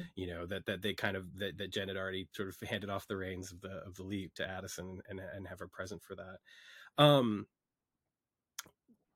One of the things that we've started to notice, and it might not be anything at all, but it seems to be that for the past couple of episodes, there have been some moments between Ben and Addison that are starting to feel just a little maybe uncomfortable, a little awkward. Like there's a little bit of tension running underneath with the way that, they're playing some of the I love yous, or they're playing some of the, I can't wait to be home to you, that sort of stuff. Mm-hmm. Now, obviously, like when you're writing that, you're writing I love you, and you're writing, I love you too. But as far as that subtext goes, how much of a factor is Ben being gone as long, the circumstances of him leaping out? Like, how much of that is starting to wear on Addison specifically at this point? If you can answer that question. I don't know. I didn't necessarily read it that way. And it's interesting you talk about the subtext of the I love yous, because I don't think they've actually said I love you since episode 3 or 4. Yeah. No, I think that's right. It's, it's the first time it's happened in a while. And we actually talked about that moment, and I think we earned it, because this is the first time that she's stepping aside and saying, like, I'm not going to be here by your side. It's not the first time she wasn't in the chamber, obviously, because, she's been kicked out. But thanks to Janice. But it's the first time that she's consciously making a conscious decision of, I'm not going to be here while you are trying to survive. Sure. And right. And I think, Ben definitely felt that in the moment. But as to whether there's a strain, I don't know. I mean, I would, I think they're playing the normal, weight of, okay, we're now 15 leaps in and we're not sure of when this is going to end. Right. Well, Go ahead. I feel like, in some ways I'm under the influence here, because my co-host Dennis, it's something that he feels pretty strongly about. I feel less strongly about. I think that one of the things is I do think that there's definitely some weighted exchanges that have occurred between the two of them recently. And it just seems like, and Magic has a line in this episode that really, I think, shines light on the fact that, like, she's been doing this practically 24/7, for weeks, and she's tired. She wants him to come home. There's so much at play here and going on. So I was just kind of curious, yeah, from a writer's perspective, like you said, being 15 leaps in and writing these characters, and especially because, as you said, you're writing their relationship in a way that we haven't necessarily seen, for a while now.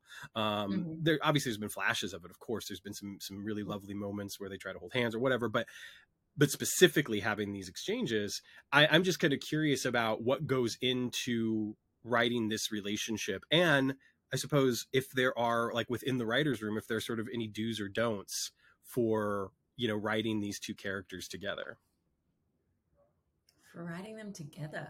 Oh, I don't think so. I mean, there's nothing that comes to mind specifically.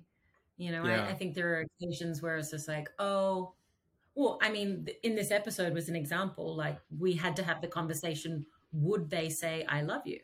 Because they haven't done that. Ooh. So it means so much. So, and also it's like, well, we decided that in this case, we think it would happen because this is the first time, as I said, that Addison's going to consciously step aside, and Ben is also feeling that, Yeah. So we felt like we earned it at that time. Yeah, no, I that really does add a new perspective on the moment for me, because now I look at it not so much as there's any hesitation on Addison's part, so much as there is, I haven't heard that in so long, as it just kind of like it washes over her. Like it really does kind of, it really does add a little extra perspective to it. Because there's something lovely about, sometimes there's some ambiguity to some of the moments that I think occur throughout the season, and I love that because it for me as a viewer, like, it engages me in a way where I start thinking about things a little bit more than if it was all just spelled out for me. And just with the nature of their relationship, I think that there are some questions that are certainly beginning to develop kind of among the fandom about, how long can this go on? We know we're getting a second season, right? And I am of the mind that, all bets are off. You never know what's going to happen. For all we know, Ben might not even be the one leaping. Who knows? But that said, if he is, like, that's going to create further strain and what's going to happen, especially as we are at this point really just careening towards that finale. We've got 3 more episodes. So it's really interesting to hear about the way that their relationship is treated by the writers, by the actors, because we had the fortune of talking with Caitlin last week, and that's something, unfortunately, just due to the nature of SOS, we didn't get a chance to talk a ton about. We talked about it a little bit, but not a lot. So all that's just a way to say that I really do love having that added perspective. And I also love the way that the relationship was written, because much like O Ye of Little Faith, they're apart for most of the episode. Whereas normally, she's with him, almost the entire leap, which is something else that I really, really enjoy, because in the original series, there would often be stretches of those episodes where Al would not be around at all, like he would maybe be in like 3 scenes sometimes, whereas in this iteration it feels like Addison is present a lot more, which I enjoy. When it comes to the legal system, when we were talking earlier, one of the kind of like just final touches that I think it made me emotional, and I think it moved the character of Jen, obviously, is the fact that both of these lawyers go on to be a part of the Innocence Project. Talk a little bit about the idea of the effect that Ben's leaps have that go beyond the mission sometimes. And in this particular case, I think certainly puts these women exactly where they should be, as opposed to, where they would have ended up otherwise. I think, as human beings, when we get set on a path, we quite often ride out that path without stepping outside of it and recalibrating and, confirming that we are on the right path, and I think human beings sometimes find themselves so far down a particular path, and and then it's just like, what am I doing here? And I think what Ben is able to do for both of them in this episode is catch them at a moment in their lives where they're not 20 years into this career of theirs. They're still at the beginning, and they're at a time where they can go, well, this isn't quite what I expected it to be. And so they're both able to shift their perspective and go, what do I want it to be? And how do I want to contribute? You know? And I think it's that, because if Ben wasn't there, Vicky would have taken out the page and, you know, listened to her boss and not thought about it, you know, because she's focused on, I'm going to be second chair in a couple of years because I'm helping people, you know, I'm doing a good job for the justice system, but all those little nuances along the way, those small choices that kind of inform your morality, sometimes get pushed aside when you're so focused on that goal ahead. And what Ben is able to do for them is to remind them of, like, let's look at the reason why you want to do the job that you do and your purpose in it, and allows them to kind of shift, you know? Yeah. Yeah. Well, and one of the things too that's really lovely is the belief that they clearly have in one another. You know, we see it mostly from Vicky's perspective, but here's something that I absolutely love about, you know, this Quantum Leap, is that there are times in the original series, which of course, you know, I adore, and Scott Bakula is incredible, and the character of Sam is like, you know, helped define my moral compass, no joke, you know. But that said, there are times when I think that he has difficulty connecting with the people that he is involved with on these leaps. Sometimes not. Sometimes he becomes very invested. I think time after time, we see Ben become very invested in the people that are around him. You know, I go back all the way back to Somebody Up There Likes Ben and the relationship with the brother. Like that, to me, like, he is willing to lay down on the train tracks for him. There's no doubt about that. And I think we see that again with Vicky. And it's like, he allows himself, it's almost like an actor, you know, he allows himself to just behave as truthfully in that moment as possible, as opposed to, well, I'm not really this person, this could be awkward, this is, and he really has that moment with Vicky, you know, when they reconcile and when Vicky gives him the pin. Obviously Raymond is an incredibly warm, you know, giving individual. We see that on a weekly basis.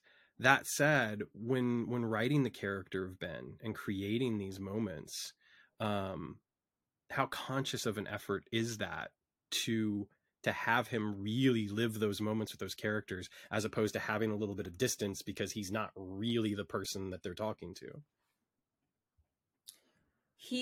We always write him as completely investing in those characters, because that is the person that is the character, you know. It's like from the get-go, he's always thrown himself in, you know, willing to sacrifice himself. I mean, that's why he leaped, right?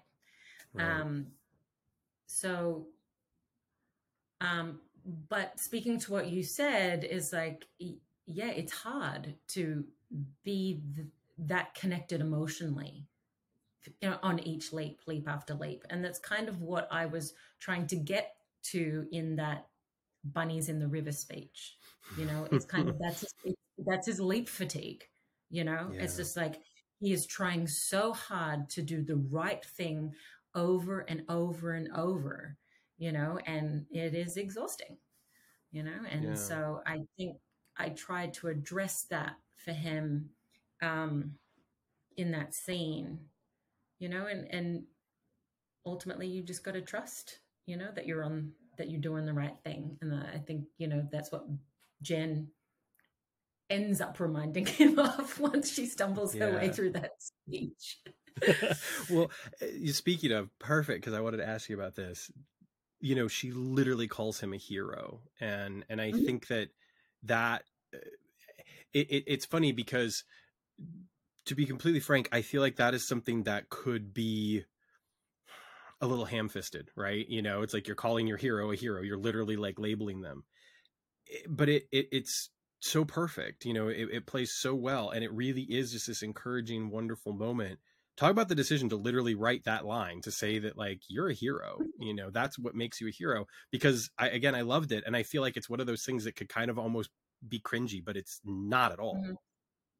Well, I think it happened at a time where he needed to hear it the most, you know, where he didn't believe it. Yeah. He didn't see it. And so it you know, that's where it's not, you know, it's just like he needed that. Yeah. you know. I think there's something too about having Jen be the one that says it to him as well. That's like, there's something really, really cool about that. You know, I can't put my finger on. Well, it's because she's so sarcastic and so like off the cuff. So when she actually says something like heartfelt, you know, she really means Right. it. Absolutely. And again, I think that makes that moment where she is overcome with emotion at helping to set things right just so genuine, so honest, and so earned, because it's not something we've seen from her before. And by helping Elena and Vicky, and by helping, you know, Camillo and Leo, and see, like, Leo becomes a lawyer, you know. What goes here's oddly enough, I don't think this is a question that we've ever asked on the show before, but when you're crafting like the future histories of the people that Ben saves on the Leap, like, what goes into that? What prompts you to say, like, Leo became a lawyer, you know, that sort of thing? It was basically reinforcing the theme of a period of time in your life, and we all have them, that changes us, that it is so traumatic, or is it so brilliant, it's so, you know, it's just like Leo got his brother back, you know, when he thought he was going to lose his brother in this time. And it is those times in our life that change us and influence the kind of person we want to be. And so I just wanted to tell that he decided to become a lawyer. And, you know, and Magic's line to Jen when he says, I'm guessing spending time in that courtroom had an effect on him, is kind of, you know, the double meaning of it is, because it had an effect on Jen. And now she is coming fully out the other side of, you know, that experience of hers. So it's kind of, you know, it was just carrying on that theme a little.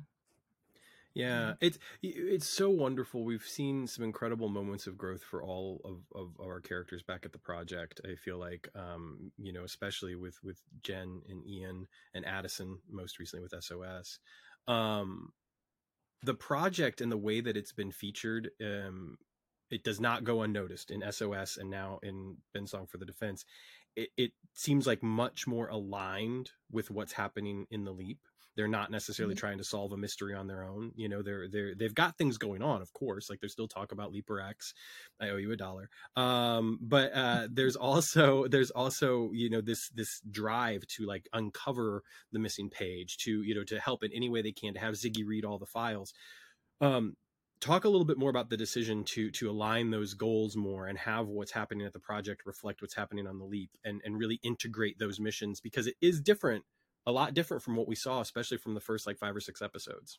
Yeah, it's always tough to find the right balance, you know, because you don't want because the stories are completely split. You know, they literally happen in different times, and because you have them bifurcated like that, you want to tie them together somehow, you know. And it's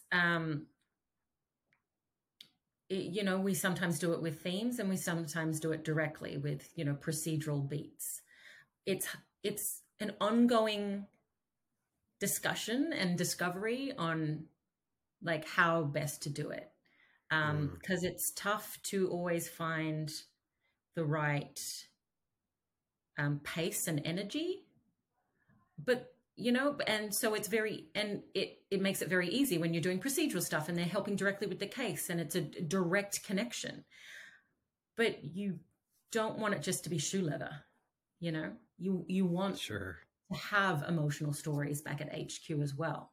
So it's like, and I think it ebbs and flows, and I think that is good in a way, because we're not always going to be, oh, they're just going to research and Ziggy's going to tell us an answer, you know. Right. Or it's not always, oh, well, this is going to be an emotional story that's secondary to what we really care about in the episode, you know. And it's just like, because we do shift between the two, I think that kind of helps us, you know, because it makes it a little more unexpected and we get to play a little more. And then we get to also use the HQ as we really need them. You know, sometimes we need Magic, you know, helping somebody on an emotional level back at HQ. And sometimes we just need like help with the case. So it's like I Sure. like that we can play and we can change it around, you know. Yeah, it's fascinating because I think that one of the things that having the project, you know, be a focal point at times is that we get, you know, these wonderful character beats for you know, everyone back at the project, and that's something that, you know, obviously we never really got with the original series, and Mhm. getting the opportunity to, you know, learn about these characters has been some of my favorite stuff, honestly. And I think that it's almost we've gotten to a point in the series where it's so hard to like have a favorite, you know, like early on it was easy to be like, oh, Ian's my favorite, like obviously, you know, and then it was like, well, maybe Jen's my favorite. Oh man, Addison is just like killing me this week. And it's like, God, Magic is so perfect. And and so I think that like mission accomplished, you know, for the show, for the writers, for the Mhm. actors, is that I'm so invested in all of them now. Mhm. And that's just an opportunity that, you know, we never got, I think, as fans of the original show. So it's really, really nice to Mhm. have that. Um, there are, of course, a few characters that we haven't necessarily seen a lot of. We heard a lot of one of them last week and saw a little bit of them. But we haven't seen Janice, and we haven't really seen a lot from Martinez. Um, Mhm. did you want to include them in the story? Was there ever an opportunity to include them, or was it kind of hands off because they're coming later? Um, it was already set, like when we would use them. I would say, Yeah. yeah, yeah. Did you? And there was so much in my story already. It was, Sure. I had another couple of cases in there, like runners, and they're like, "You just need to cut this back." But like a third. Well, it's funny you mentioned that, because when I first like I have to admit, most of our listeners know this, but I'm kind of playing a little bit of a stack deck, because I've read like some audition sites here and there, and you know, we've had some people tell us information at certain points.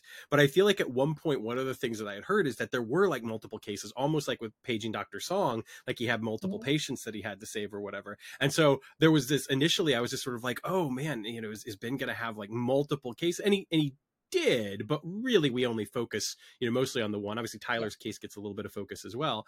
Mhm. And I want to wrap up soon, because I want to be respectful of your time. But that said, this is the second time Marty McFly has been name checked at his mini weeks, which is Mhm. lovely. But in this particular instance, and I love the reaction that Ben has to Jen, it's used for something that might be considered slightly unethical. Mhm. What are your thoughts on that? To dig even a little bit deeper, like the ramifications of it on the time stream or whatever, of doing, you know, having this action take place. And it's so Jen. I mean, it works perfectly. Was there ever any hesitation on your part to include that? So it's kind of like three questions in one about that, you know, Never Marty any McFly hesitation moment. on my part, but um to give you a bit more perspective, quite often because of time restraints, we end, the scenes that end up getting cut first are the HQ ones, because they're the ones that often, especially like the tops and tails of those HQ scenes. Mm-hmm. So what I believe didn't make the cut is a moment where, Addison is there with Ian and Magic, and they're talking about the leap, and Magic asks how Jen is doing, and she was like, Jen's doing great. They're in court right now. And then she turns to Magic and says, so how do you feel about placing bets in the past? And Magic is like, I'm gonna pretend I didn't hear that. And so it's, and that's basically it. Like, Yeah, yeah. we're not gonna comment. Right. No, it was great. I think that, again, it was so illustrative of not only the interplay that Ben and Jen got to have, but also, of course, the sense of humor that the episode had. You know, if I had not been made aware ahead of time that this was your first episode of television, I never would have believed it, quite frankly, because it is so successful on so many levels, and I think it's going to be a favorite of a lot of people. So, you know, congratulations on that. Thank you. Yeah, absolutely, and thank you so much for joining us. But before I let you go, what's next? Are we gonna see more episodes from you next season? Oh yeah, I start shooting my next episode next week. Nice, that's awesome. Will that be episode 4 of season 2? 3. 3. Okay. All right. I wasn't quite sure Mm. where you all were. That's Mm. awesome. Well, good, excellent. I look forward to that one. And I cannot wait to see what the reaction is. Yeah, well, and in true Quantum Leap style, it couldn't be more different from this one. So, and that is what is the biggest delight for me about writing on this show, is that every episode you do is just so vastly different. It just makes it so much fun, you know? Yeah. Well, I mean, it's made it a heck of a lot of fun, obviously, as a viewer, to see this. And I love the fact that even though we're touching on so many of these genres, one of the things that often happened with the original series, and it's just the way that the original series operated, is you often felt like you were getting a pastiche of whatever was popular at the time. It was like, what's the movie that everybody loves right now? What's even the play that is popular on Broadway or whatever. And it would just kind of transpose that and put it in Quantum Leap. I feel like even though we get to genre hop, I never feel like I'm just sitting there watching like this, sort of this pastiche with a little bit of a Quantum Leap spin. The stories always feel very much, they feel told in a manner that has a lot of weight, a lot of gravity for these characters for this purpose. And I really love that. That's awesome. Thank you. Yeah, absolutely. So about Dean, thank you so much, Romy. It's been a pleasure. Congratulations again. I look forward to getting the chance to talk to you again in the future. Yeah, for sure. Okay. Thanks so much. Absolutely. Bye. Narissa, welcome to the show. Thank you for having me. Yeah, thank you so very much for being here. We're really looking forward to chatting, not only about Ben Song for the Defense, but also just the show in general and getting to know a little bit about you. The first question that I've been kind of asking people that are working on the show is, what was your exposure level to Quantum Leap before the show came along, before the sequel show came along? Yeah, I had seen the show. I mean, I used to watch it with my dad from time to time when I was younger. So I remembered the old show. I remembered Sam and Al and that dynamic. I remembered Al's cigar. I remembered some of the, what is it, the way like the doorway lights up when he like shows up. I remember that. Yeah. It's weird what you remember, like, when you're a kid and the things that like leave an impression on you. But yeah, no, I had watched it some when I was young with my dad. So when I got the audition, I just remember being like, oh, okay, they're rebooting this, and just being really curious about it.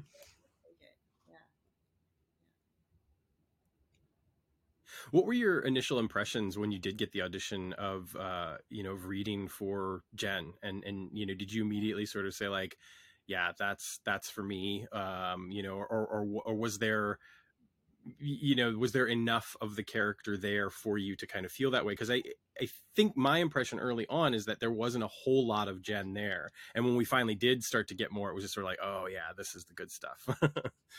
Yeah.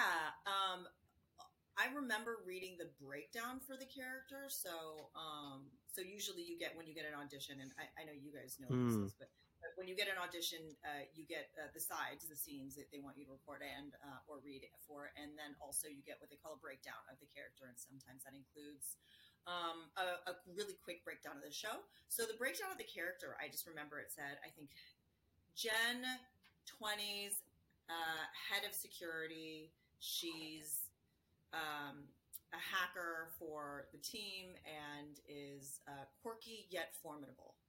And I just remember thinking like, because when I hear the word quirky, I just always sort of immediately think sort of like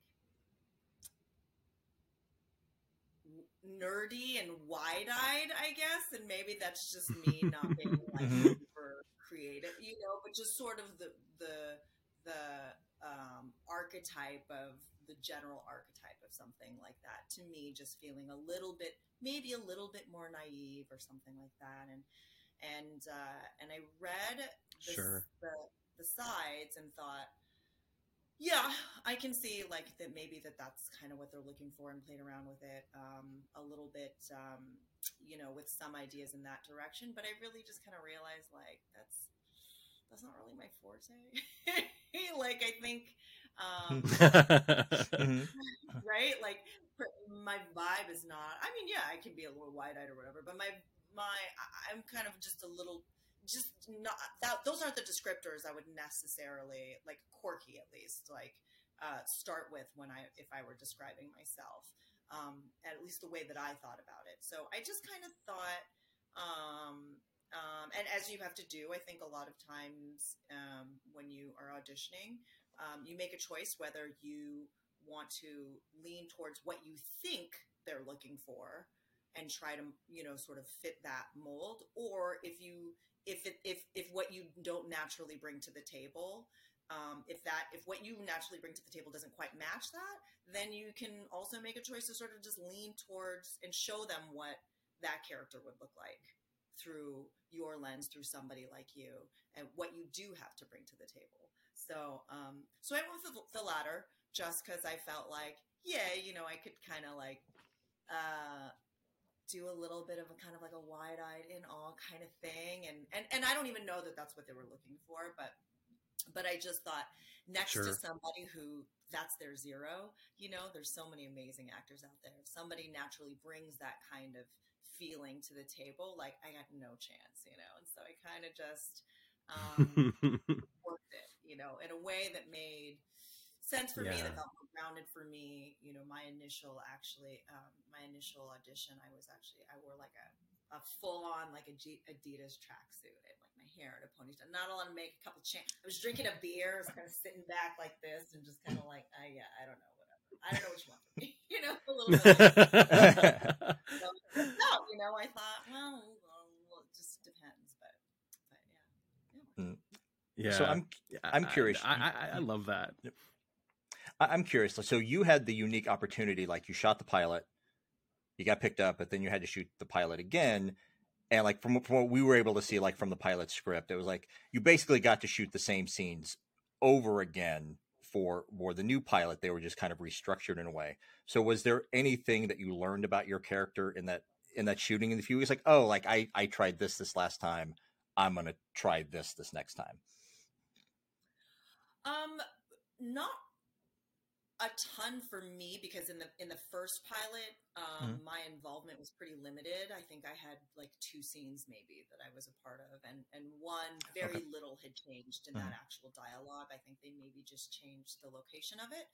And then the other one, I think that scene got completely restructured. And I didn't have a ton of involvement in that scene. So in the original pilot, it was, I auditioned with what they call dummy sides. There's sides that aren't included in the pilot, but maybe you have less involvement initially, right? If you're not like Ray or Caitlin's character or something, right? They're probably gonna pull, unless it's like for secrecy or whatever. But for somebody like my character, where there wasn't a whole lot for Jen in that first pilot, they went ahead and gave me dummy sides too, just to show a little more of who you are in that character. So I had a pretty strong point of view about that. And then there were just a little bit more opportunity to kind of show that in the repilot. My character, there was actually a lot more representation in the repilot, just in terms of like screen time and just sort of being there. But I think, unless you're maybe working a limited series where you get the whole arc of like the character kind of all in one go, like you never really know. There's like kind of only so much you can control, and I think that's why we work on a professional level, is because it's collaborative and you learn to be sort of pliable within that. So I think it did make some discoveries. There were a couple scenes to where I think there was one that didn't actually end up in the repilot, but we shot it. It was in the script, that sort of enlightened me a little bit more about specific things with Jen. How she might try to make somebody feel better, or where she is in her point of view in terms of like processing the importance of her experience with something versus somebody else's. It was a scene with Addison, between Jen and Addison, and that sort of, though it didn't end up in the final cut, it did help me sort of find some rhythm in her humor, and also just give me a little bit more point of view about her relationship with Addison and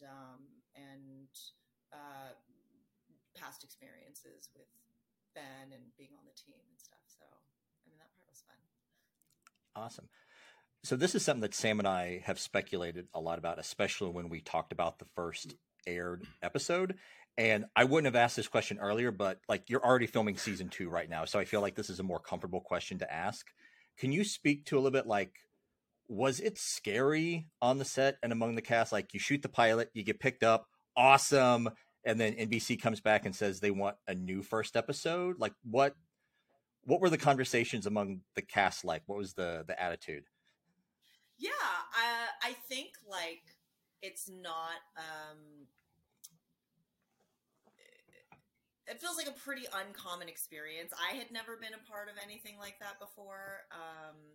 This was my first series, so also like maybe that did happen, and I just don't.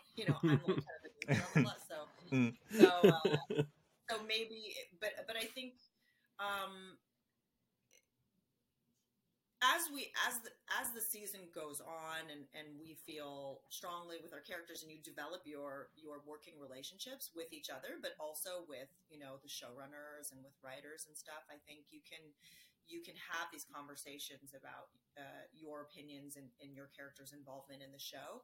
But in the beginning, I think like honestly, like a lot of that stuff, I think part of my impression is like part of what makes a showrunner do a good job, at least with their interaction with their cast, is it feels like they're kind of like the parents. Like they shield you from any of the bad stuff and make you feel good and confident so that you can go out and do the good stuff. So while there was definitely a bit of chatter amongst the cast, I mean, I think it was nobody really had an answer to anything, because it was NBC was waiting to see like how much they liked the new pilot, and not waiting, but it was based on their opinion, and sure. I don't have a personal relationship with the executives at NBC, but we were shielded from any kind of from most of the if there was any unpleasantness by the people who were running the show. So there was a little bit of kind of moving around in the beginning, so that was an adjustment, I think. The original showrunners stepped down, and then Martin came in, and he was already a part of the show, but stepped down. And so that was like a little bit of an adjustment. But I think again at the beginning, when everybody's just trying to find a rhythm and trying to work things out, you just I think luckily we were just so busy, we just didn't have a lot of time to like about stuff, because we were like making a TV show, and right. We always say like there's so many different versions, right? There's like there's what gets written is one thing, and then it's like what gets shot, and then this is maybe a little bit more for movies, but then what gets edited, those things can all drastically change in between each step, and so you really don't know until you see the edited version anyway. So sure. Right.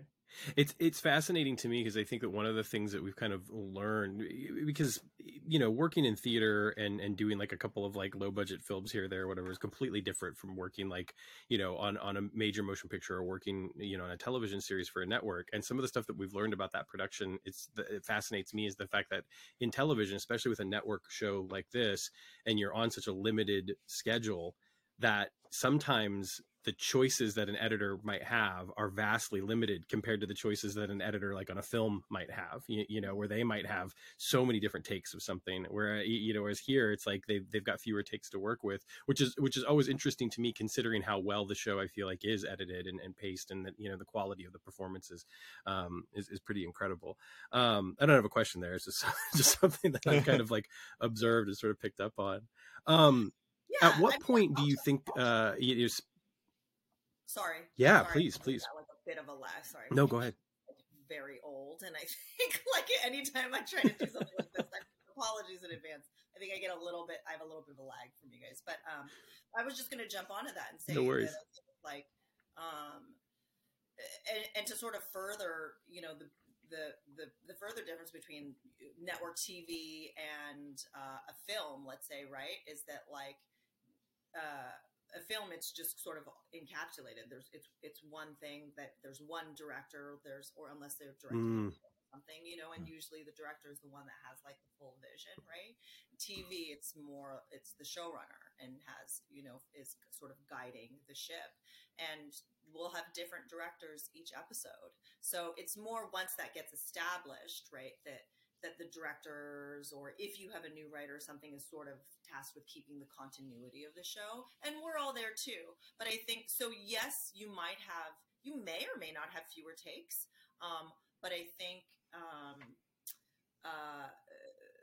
the more like sort of, you know, you fall into a rhythm in a show, in a network show, and you know sort of your tone and your relationships and what your strengths are with, you know, let's say between Jen and Ian, you know, or Jen and Magic, and even just little things, how you sort of like to maybe you might want to switch something up or whatever in terms of like how you would normally, you know, handle something within a scene with, let's say like Jen's relationship to Magic, you know, you might want to show a slightly different facet. And so that's when you can have a lot of fun in between. Having said that, I think because we have such a strong writing staff, I think that's become like pretty apparent, that is really, really understands like the dynamic between our characters. Now it's like you get these, it's great. You know, in the beginning, again, everybody's sort of feeling everybody out. We don't really know yet. We're still sort of fleshing out those dynamics. And, you know, even if you have a strong point of view about it in your head, doing that with Ernie Hudson in real life, you know, it's not, you know, like I've never been in a room with Ernie before we started shooting, you know, it's a collaborative and it's a vibe thing. And so you start to see sort of what comes out of that. And I think, you know, with a lot of credit to the writers, I think they started to see some of those things pretty early on. And now you'll pick up a script and you'll get it and you'll read it and you'll be like, yep. Like that's a new fun thing that like acknowledges this other thing you did, and it just continues to build. So it's gotten really fun in that sense. Well, you created an even more perfect segue for the question I wanted to ask. So thank you for that. Because I'm curious as to maybe when you felt like the writers got Jen and when you like really got Jen, or, you know, if the moment was the same moment, maybe, you know, at what point did you just sort of feel like, yeah, now this feels right? Yeah. I mean, look, I'll be honest. I think like in the, I had a little bit, it was a little tricky for me in the beginning because I think I had such a strong point of view about who I thought Jen was when I booked the role. But I think, you know, as more, you know, at that time, it's just me. I had full control over that character and my perception and how I wanted to sort of like portray that character. When you start adding, right, a whole room full of writers and executives and studio and even things like hair, makeup, wardrobe team, you know, who are all amazing professionals in their own, you know, in their fields. Again, it becomes a collaboration, and you want to listen to, you're shooting yourself in the foot if you don't want to listen to what these other, you know, top tier professionals like can bring to the table, their ideas, you know, and how that could just help your character. So in the beginning, it was I mean, that was a little bit of a difficult adjustment for me. And I think, maybe that speaks a little to my greenness, or maybe that speaks a little bit to my stubbornness or protectiveness over the character that I had at the time. And I think like, for me personally, and as working actor, it was a really good thing to sort of move through, to be able to like, hear and incorporate other people's ideas into this character to help sort of like point it in the direction of the kind of show that we are. And so in the beginning, it was a bit tricky, and I think because the network ordered a repilot, it can be easy to sort of get in your head about like, well, did they not like this? Like, did they not like that? Did they want to see something different? And, there may or may not be notes that are attached to some of those things, but they get sort of, given sort of down the line, we don't hear them necessarily directly, and we hear them from the people that we need to hear them from. But if you get to be a little bit careful, because you don't want to get, and I can speak from experience, because I feel like it did sort of get a bit in my head about just worrying a little too much about how, if what I was doing was the right thing, and questioning. And I think, when you have somebody like Martin or Dean, who's, sort of like navigating things at the top, like they're so trusting of things that, like, I had a conversation with Martin early on, and he was like, "You're doing great. Like, just do what you want to do, like, and you'll be fine. Just keep doing what you want to do, And so, and I think that helped a lot. But I think honestly, if I'm honest about it, that will probably always be a little bit of like a thorn in my side for the rest of my career, any character I play, because, and that's just like I think a confidence thing, because I think like, when you work in these characters and in roles, like you could say, there's always like a coulda, shoulda, woulda. And maybe on the other side, it seems like it might have been a better idea to make a different choice, or to do that in that moment. Or if I had just like, played this a little differently, like, oh, I think it would have been better, but you never know, because like you didn't, that's not what you did, and you can't go back and check, right? Like, at least not like in my world, like on the show, right. Like you can't go back and really you wouldn't even know if something was a better option or not. So sorry, I'm going into this whole huge thing, and it probably sounds like I'm like, oh, I don't know that I made the right decision. But my point is that I did, because I'm so happy with the show. I'm so happy with who Jen is, I'm so happy with Jen's relationships with the people that, are around her. And so I think, and for a while I was a little bit worried, just questioning myself and if I was doing the right thing.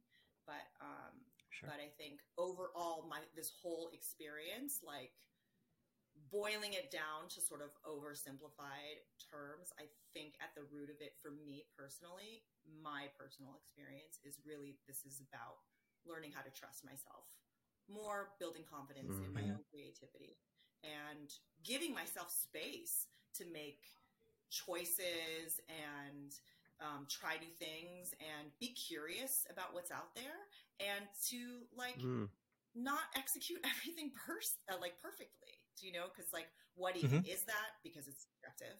And if you are worried about that, you're just going to hem yourself in. You're going to be too scared to take big swings and try new things and discover new things about yourself, your character, your creativity. I love that. I mean, I think that that's such a wonderful answer. It's very relatable, because I think that regardless of what field you're in, there are times when you have that question, I mean, I can relate to it fairly directly, because as an actor, especially on like a long run of a show, you might be like, 6 weeks into a show, and all of a sudden you're like, oh, what have I been doing? Like, I am so, it's like, this is not the right choice.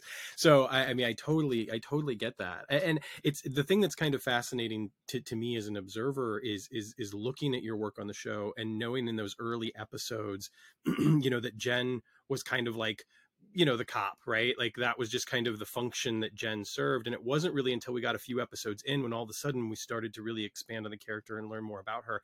And, I can remember remarking on the podcast, even being like, I love Jen. Like, I just love seeing this character grow. I'm loving, learning more about her. I'm loving Nanrissa's work. And so I think that it's just been really cool to see that progression. And that's something that, like you were saying earlier, like with a film, you don't get, I mean, you get in a different way, right? Because you're with a character for a couple of hours or whatever. But when you get the opportunity to see this growth over the course of like a season of television or whatever, it's remarkable. And it's so much fun.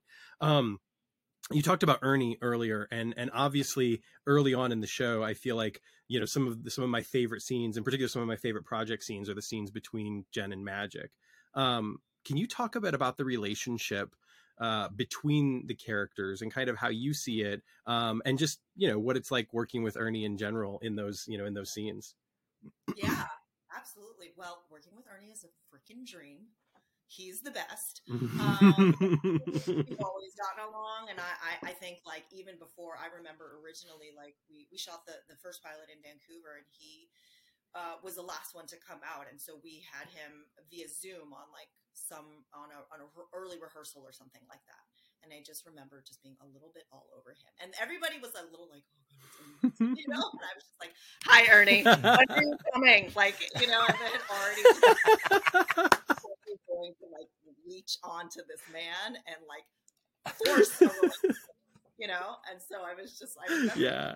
I'll be out Wednesday, and I was like, I look forward to stalking you Wednesday. I love you. He was just like, sure. We're totally gonna make these into GIFs. Yeah. So we're totally gonna make these into GIFs later. Yeah. But please do. I mean, I feel like I'm such a goober. But it's great working with him. I think that he's had such an amazing career that has spanned decades. He's kind of hit the ground running in his career and kind of never really left. So he's a great person to bounce a lot of things off of, like, especially for me, again, this is my first show, it's my first series regular, asking him like practical things, practical business things, practical things about like, but also like, more nuanced things that are harder to like, that you need on the job training for, learning how to like navigate, like when to pick your battles, like when you should pipe up over like what's important for you personally or the character, or even just like, what's going to make your job easier or harder, just certain things, right? Like Ernie's amazing with stuff like that. And I think Ernie and I, again, like we hit it off quite early. And because we had fewer shooting days when we were in Vancouver, Ernie and I just, went to dinner a lot. We had a lot of steak. Ernie was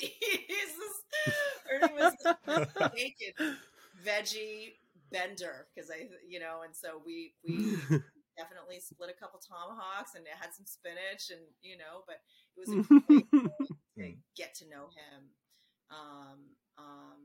just on a personal level. And I think the discussions we had about our characters, it felt like he was very open to a lot of the things that I was really excited about Jen's relationship to Magic. In the dummy sides that I originally auditioned with, it had mentioned that that Magic had showed up, and sort of Jen had gotten herself in a little bit of hot water and didn't know him, and he showed up, and that's sort of how they met. And because of, there was a mention of Jen's relationship to her father and how maybe it wasn't. And his addiction issues with gambling, and I just thought, well, God, that means that creates such an unsafe space for somebody at a young age, when you feel like you don't have security.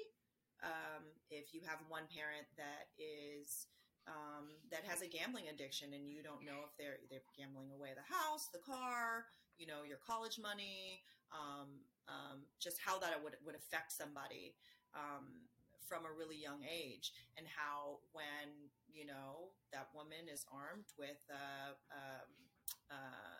a big brain and a lot of chutzpah, you know, that they step into the world and parlay that in a certain way. And I think that stuff was included. So I thought a lot about that initially, and how, you know, what would happen between when she got caught hacking something and now on the team, and what would be the things that would be important to her in terms of where's her loyalty? What is the thing? What is it about the program that keeps her there? Is it the money? Is it working for like a government thing? Is it like the excitement of like the project that you're working on? And I think for me, it came down, because it's not the money, you know, because Jen's a hacker. Go in and just do what she does. And she was doing that before she met Magic, you know. But I do think it's about sort of having a surrogate father, a place that feels a bit safer, someone who's very consistent and has made it very clear that there is that if I kind of stick with him, there's a stability there, you know, and certainly love there, and respect for who I am as a person, and not necessarily trying to change that, you know. And so I think a lot of those elements went into the character. And you know, lucky for me, Ernie was like very open and loved all those ideas. And then and because of the time we spent together in Vancouver, we got to kind of just get to know each other's little sort of isms, and, you know, again, a lot of long dinners, a lot of long conversations, and just got to hang out and really start to build some of that trust in real life, and some of that intimacy, you know, into sort of like our vulnerabilities, what we thought about things. Yeah, one of the things that I love about the relationship is that obviously there is that paternal quality that Magic has for Jen, and yet I don't feel like it's necessarily Jen just substituting, you know, this guy for a new dad or whatever. You know, I think that there's even more to the depth of the relationship, which comes across in some really wonderful ways. But speaking of Jen's real father, you know, there is in Stand By Ben, I believe, there's the moment where, you know, he's reaching out, he's trying to connect. Jen does not want to have anything to do with, or no, it's Oh Ye of Little Faith, excuse me. And then of course you and Magic are trapped on the elevator, and, you know, Magic kind of prods you and pushes you to reconnect with him. And it's funny because at the time, you know, watching the episode, I was just sort of like, no, Magic, that is not okay. Like, if she's drawn this boundary, she should hold that boundary. So I'm really curious as to what you thought of it. And I think that that's not me like criticizing the show in any way. I think it's really great, and I want to see where it's going. That's just me kind of like having, you know, feelings in this engagement with the moment. So I'm curious as to what your feelings were on that kind of, you know, Magic pushing her to do that. Yeah, I mean, I think, firstly, I think it's great that you had that reaction, because then it tells me that you're invested in the characters, and that you care, and you have, not everybody's going to have the same opinions about how they want certain things to go in the show. And I think that, like, right, when you have a reaction like that, it just means that you're actually like really engaged, and you're like, that's not how I would do it. I don't think you should talk to her that way. You know, it's like, yeah, exactly. Yeah. Yep. Don't you tell her that. So I love hearing that. It was Stand By Ben, I think. Oh Ye of Little Faith, right, was the okay. Halloween episode, and that was yeah. So you had yes, right. That was when you and Addison. Yes. Yep. Yes. Which was also a really fun scene, by the by. Yeah. For that one, but yeah, I think there's a couple things about that sort of series of scenes. It's like, I think from Jen's point of view, and my point of view about Jen was that I just sort of wanted her to be more standoffish, more upset. And to the director's credit, you know, we did shoot some of those takes, and that's the great thing of when you have multiple takes. But yeah, in a little bit further into One Way, for me, it was really feeling some of that, like, frustration about the history with my father. But I think Ernie, or Magic, excuse me, had a conversation with my father, and I wasn't necessarily privy to all of the information in that conversation. And so I do understand that, I think whatever Jen's relationship to her father, I think given this sort of repeat pattern that leaves her feeling really just not good about herself.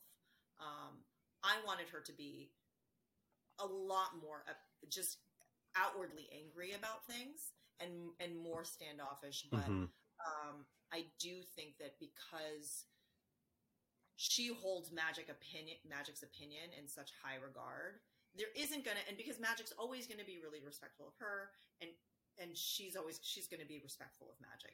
There is a different dynamic in that relationship with Magic versus, perhaps her father in certain circumstances, and to where he's always been there for her. She knows that he always wants what's best for her. He's not going to, I don't think in that dynamic, Jen believes that Magic would choose what he wants for whatever reason at the cost of something that might be good for Jen. And so I think it comes from that. And I think also maybe just the kind of show that it is, right? You have, I'm a little bit of like an instigator, and where I'm always like, but what if Jen was like, what if she's not like, what if she struggles with being a good person? Do you know, like, what if she got, who knows, right? Like, what if these old sort of antics kind of come up and she kind of want to, but I think then you're sort of leading the show away from some of the core things that it is, right? Which is like heart, empathy, wanting to understand people more, and really just sort of spreading love and kind of more understanding. At least that's my interpretation of the show. I think it was, those were main components of the original, and those are things that we prioritized here. So it starts to, basically I think then it may start to feel like a different show. Sure. It's really, I feel like I just made a discovery as you were talking about that, because one of the things that might set the new series apart from the original series is that, of course, in the original series, because we're only following Sam on the leaps, it's really all about him setting right what once went wrong through the means of time travel. And an element of the revival, it's kind of just that word, right? Revival. It's the idea that you can set things right at any point in time. You just have to make the choice to do it. And I think that's kind of, with what you're talking about in particular with Jen, that's a really beautiful thing to have. It's so empowering to realize that, like, yeah, you can have somebody that's on the total wrong path, right? But that even with all these helping hands that might be around them, that it really does take their own agency, their own choice to kind of say, no, I'm going to stay on this path, instead of indulge that dark side or whatever. And I think that's kind of remarkable. And it is very different from a lot of what we see in current entertainment, quite frankly. There's still that notion that it's kind of cool to be bad. And you're right. I mean, the hope that represents, I think is pretty incredible. Let's talk a little bit about Ben's song for the defense, because I think that it illustrates some of what you're talking about so well, especially with Jen, because you get to do a lot more in this episode. You get to step into the imaging chamber and be the observer. When you found out about that, what was your reaction? Oh, I was stoked. I was so freaking excited. I mean, I was so excited. Just because we get so little time with Ray. Ray's always an elite. He's always, Caitlin does, with, our characters get so little time with Ben. I'm harassing Ray in real life all the time. But but with and Ben are in the leaps together, and the rest of us, aside from, I think, the party scene in the pilot, I had not shot with him prior to that. So I was most excited about, that I was just basically just going to get to goof off with Ray for an episode and hang out and jump into that world. There was like a crash course in the hand link. Caitlin had to like walk me through. Just about like how you hold it, when it might light up, where you could maybe look, and to get your information, and just and sort of the relationship that she had developed with the hand link. And I was just kind of like, like there was a joke that like it's like this little disc, and I don't, for the love of me, I could not keep it in freaking hand. And Props started getting like really anxious about, because I would just be sitting there and I'd talk, and then it would just like fling out, and like it would break, like the thing would come over, and we put it back together. And Tony and Mike from Props were just the second or third day in a row that I did that, like one of the props guy like handed it back to me with like very direct eye contact to like show his displeasure. I was like, I'm so sorry, like it's so slippery, so that was like a little, then it became kind of a running joke of like, I mean, after the second time I just started blaming it on whoever was around me, like Ray knocked it out of my hand, like I don't know, like, tell him not to be so emphatic when he talks or whatever, but it was amazing. I think I was really excited to, again, like I said, to be able to have scenes, between Jen and Ben, and I really, because I heard about that as a possibility before I actually got the script, and so I think I was really excited to see sort of where things would go, or what would be revealed in the relationship between those two characters, because we didn't really know, and sort of how, if there had been things that happened in the past, or getting an inkling, or getting really just an opportunity to flesh that out a little bit more.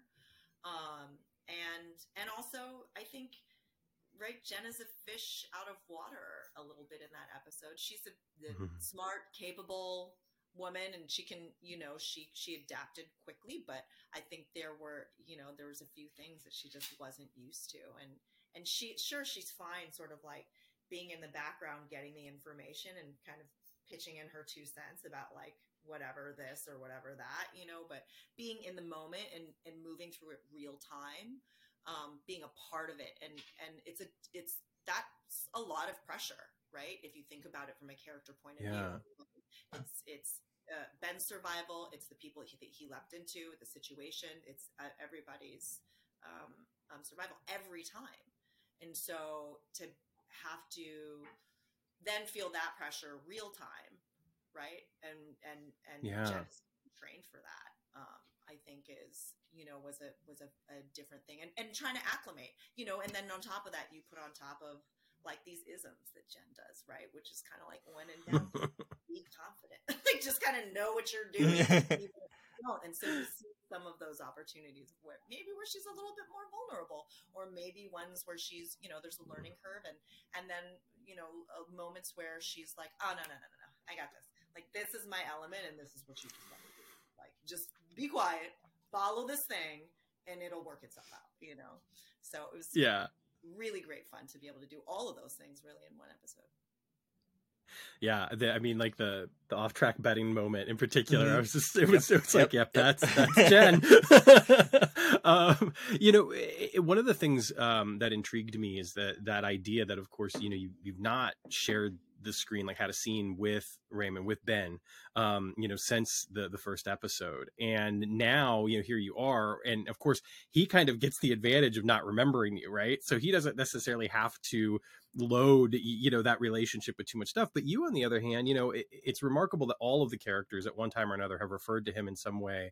I say all the characters, mostly you and Ian, have referred to Ben as your best friend, and it's Addison's fiance, and it's Magic feels like he lost a son when Ben left, and all this. So the relationship is obviously very close.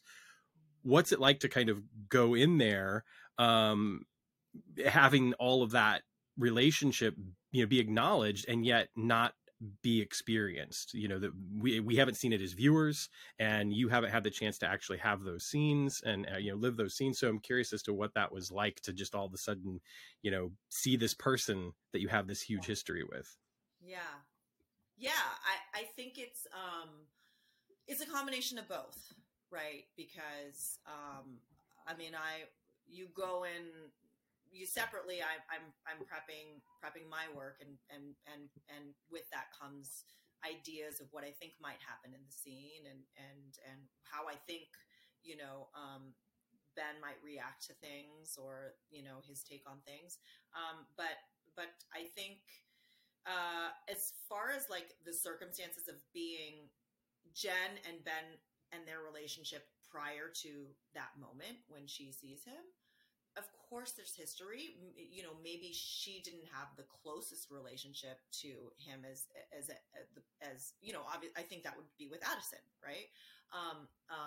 Right. But I think some of that I pull from my real life and my interactions with Ray, the actor. I think Ray and I didn't know each other before we started shooting the show, but we have developed and relatively quickly like a sort of a sibling cousin kind of relationship. We razz each other a little. Feel very comfortable in his presence. I mean, probably most people do for Ray. He's just has that kind of like vibe about him.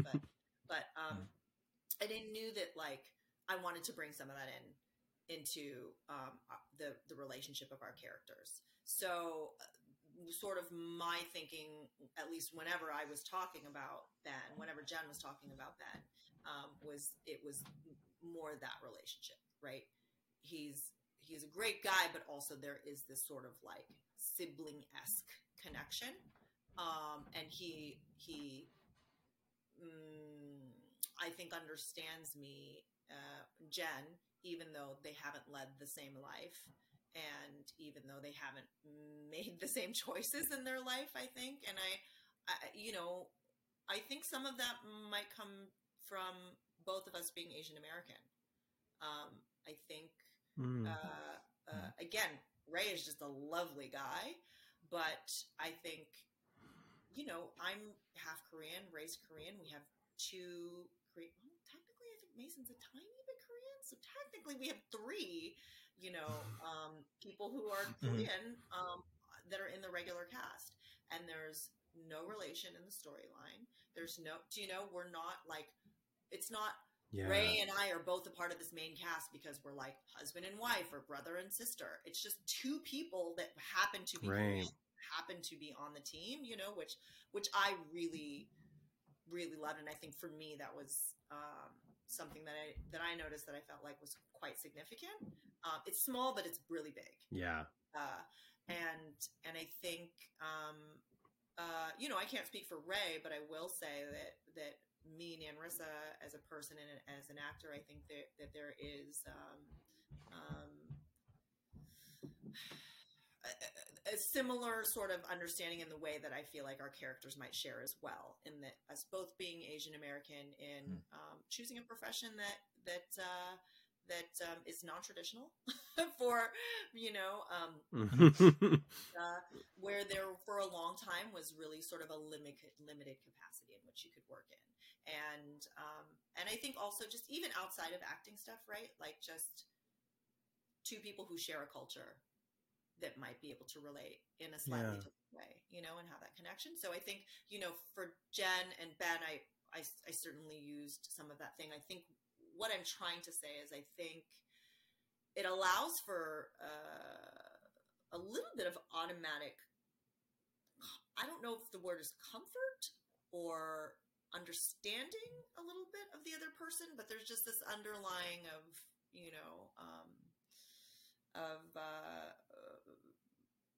I would assume we would think that we would share many similar experiences, even if you were just meeting that person for the first time, just in the course of your life, interacting with the rest of this country. And so definitely that, I think, and I think in terms of circumstances between being the hologram in that episode. It's, yes, all of these things of this guy who you feel like is like a sibling to you, and you've been worried about him, and you see him all of a sudden and he's okay, and you see him like almost in the flesh. It's different than seeing that on a monitor. Of course it brings things up, but then you have this extra layer of like, you know, she realizes pretty quickly that he has not retained any, that it's one-sided. And so you're like, oh, okay, I guess Yeah. I'm alone here Yeah. in this party, you know? And then also with circumstances, right? It's, yes, all of these things, big feelings, and that are sort of one-sided in this moment, but also time's a ticking. You know, I'm here for a reason. There's we only have a certain amount of time. We got to keep it pushing. We'll shelve that. You know, it's that thing of, right, like, is this, no, you don't really remember me? Okay, great. Well, moving on. Like, we'll come back to that later. And right. when you do remember, I'm sure to give you, you know, flack about it. I'll make sure to, you know, bee you out about not remembering me sooner, because I feel a little offended by that. But yeah. gosh. Yeah. What a fantastic breakdown of that, because I think that I mean, it's, that plays like, I don't necessarily need you to say all of that, but I love hearing it because it's illustrated so well on the screen. You know exactly what you're talking about, that urgency, that, you know, there's a job to do, but also there's this emotional connection, you know, and there's this person who's been absent from your life now for months, and you want them back just as much as everybody else does. And now you're getting to kind of share that space with him. You mentioned, you know, earlier, like that collaborative process, and you know, how costumes in particular, I feel like, you know, even for me, I know that was something that when I was finally in that costume, was just sort of like, oh, there you are, you know, to the character. It was just sort of like, that really helped to kind of make that final leap. No pun intended. And in this episode, it's rather interesting because Dennis and I both had the same feeling about the costume that you're in for the bulk of this leap. Whether it was intentional or not, it felt like something Al would wear, honestly. Like, it felt reminiscent of something that we would have seen, you know, Al in the original series. The question I was going to ask. The question I was going to ask is, like, there is no dialogue that hints to that. So I was curious, like, was there any discussion on the set if that was a intentional choice? No, it wasn't. You're talking about the dress or the suit with the tuxedo coat? The suit with the tuxedo. The suit. I mean, the suit. Yeah. Al never wore a dress in the leaps, but I thought maybe it was like the leather in it or something. That deleted scene, 4th season. They were Yeah, right. Yeah. They cut that extra scene. That suit with that stripe that went down the shirt that made it look like a skinny tie is my favorite look of the whole season. I just feel, you know, I feel like awesome. Fiction in that outfit. I just like put on that shirt and then yes. Dangerous in this outfit. Like, this is crazy. You know? So glossy, you know? It feels like that / sort of Reservoir Dogs, right? It just like, I think it's because it looks like a skinny tie. It just looks so cool to me. Right. I think we had fit both of those outfits. So when I think we'd had a fitting for those, I think prior to that episode. You know, usually what we do is like, we'll have wardrobe fittings. You do a big one in the beginning of the season where you just try on a bunch of stuff and they photograph you, and just so you have options. And then periodically, as the season progresses, you'll do more fittings and kind of add on. And so sometimes you'll have something that you'll try on in the very beginning of the season that will show up, right? Like 10 episodes later. And you're like, oh yeah, I remember this thing. We try. I like that. Okay, good. I'm glad they okayed it. Nobody said anything to me about that selection being specifically because of that, but I also wouldn't put it past Martin or whoever, you know, selected that outfit, or Genevieve, you know, if she was like presenting it at that moment, or, you know, absolutely, I think that could have been a possibility where Genevieve or Martin, you know, just thought like, oh, well, this feels actually like kind of, oh, this would be kind of like fitting. What do you think? You know, and I'm just not always privy to those. I'm just a little lower on the totem pole, so it's just like sure. Put on the clothes, you know.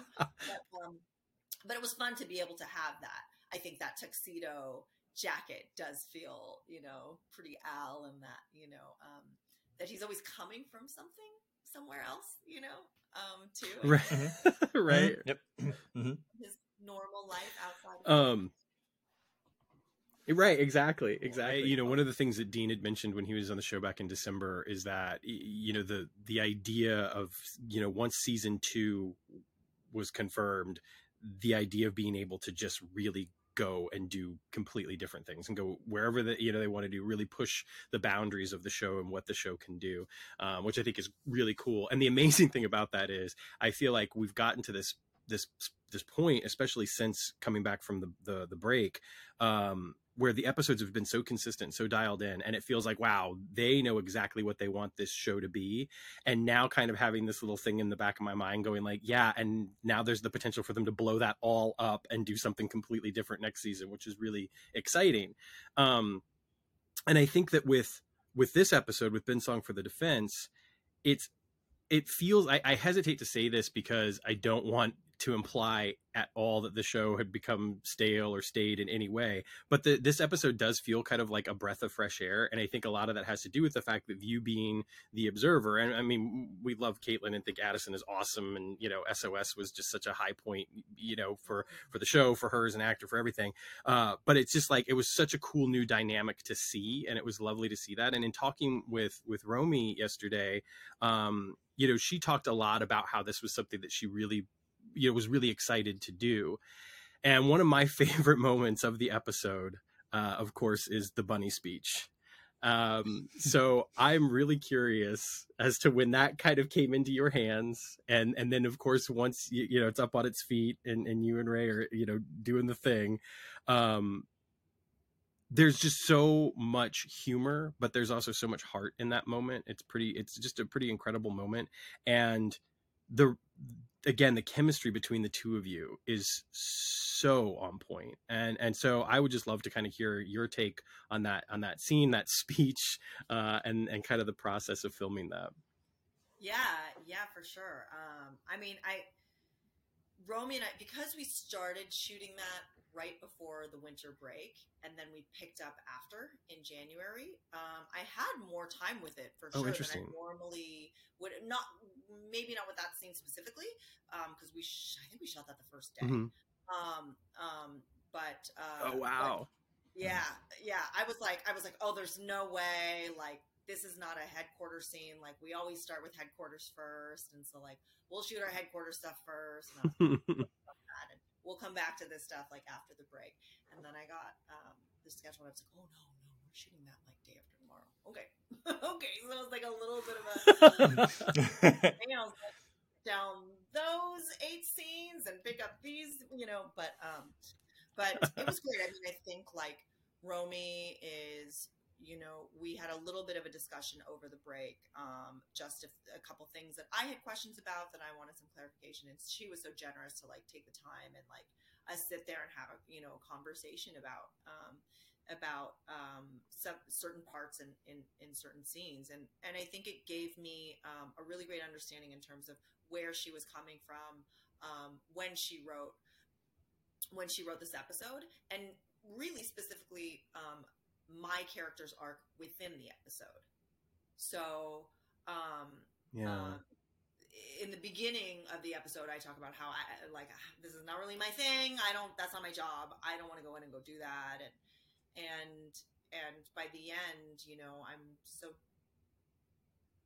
I think that over the course, I'm slowly realizing, and at the end, it really sort of locks in that, I think kind of at the root of it, my opinion is that I feel like Jen, you know, part of that resistance in the beginning is like, sure, she may be working on a good guy team, and she wants to be a good person, and she's surrounded by a lot of good people, but she's not like a good guy, you know, like she's not like a superhero, you know what I mean? Like that's like an Addison thing, you know, that's like an Ian or Magic, you know, like you know, and so I think by the end realizing that like she really is a necessary part of this machine and this program, and that she really is like a good person who can make like good changes in the world. It does matter what she does. I think that was like a big part of my character's arc that honestly I didn't initially see, you know, and until I had a conversation with Romy about it, and you know, by the end I was like, oh, okay, like this stuff and all makes you know, there was one point where I was like having a hard time with one point in a scene towards the end, and when she sort of, you know, it shared with me sort of where her head was at when she wrote it, and sort of what she, you know, how she felt about Jen. I was like, that's just freaking brilliant, Romy. Like, okay, well, I love this, you know, like I get it now, you know, and which is the really amazing thing about being able to work with in a collaborative setting, right? So that was sort of like one of the biggest things, you know, I think, for me in that episode, in terms of understanding my character and the arc in that episode, and why Romy had written these things, you know, for me. As far as the bunny scene, I was like, I got that, and I was like, oh, this is a doozy. Like, I don't like, this is like,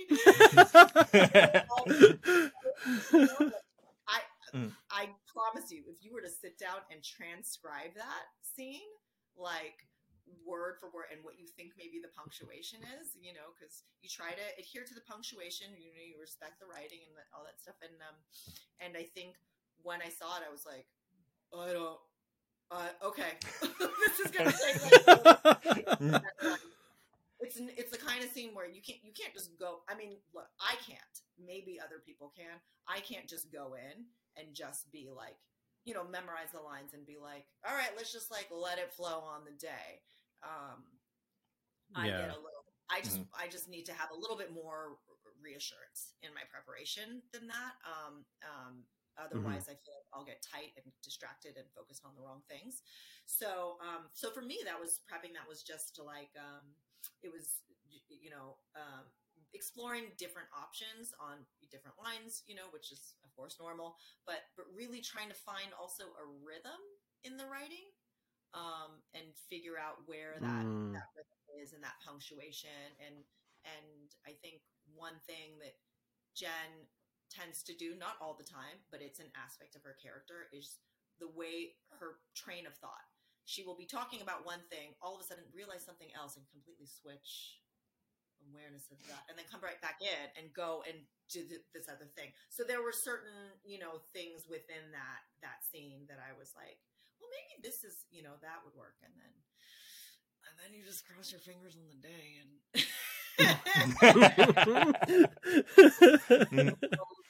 just, you know, work itself out, and people like what you're doing, and if not, then you know, then you get a note, you get some direction, or you get some suggestions, you play with other options, and then the editor has Piper, who's lovely. Hi, Piper. Has a bunch of you know, different on the day.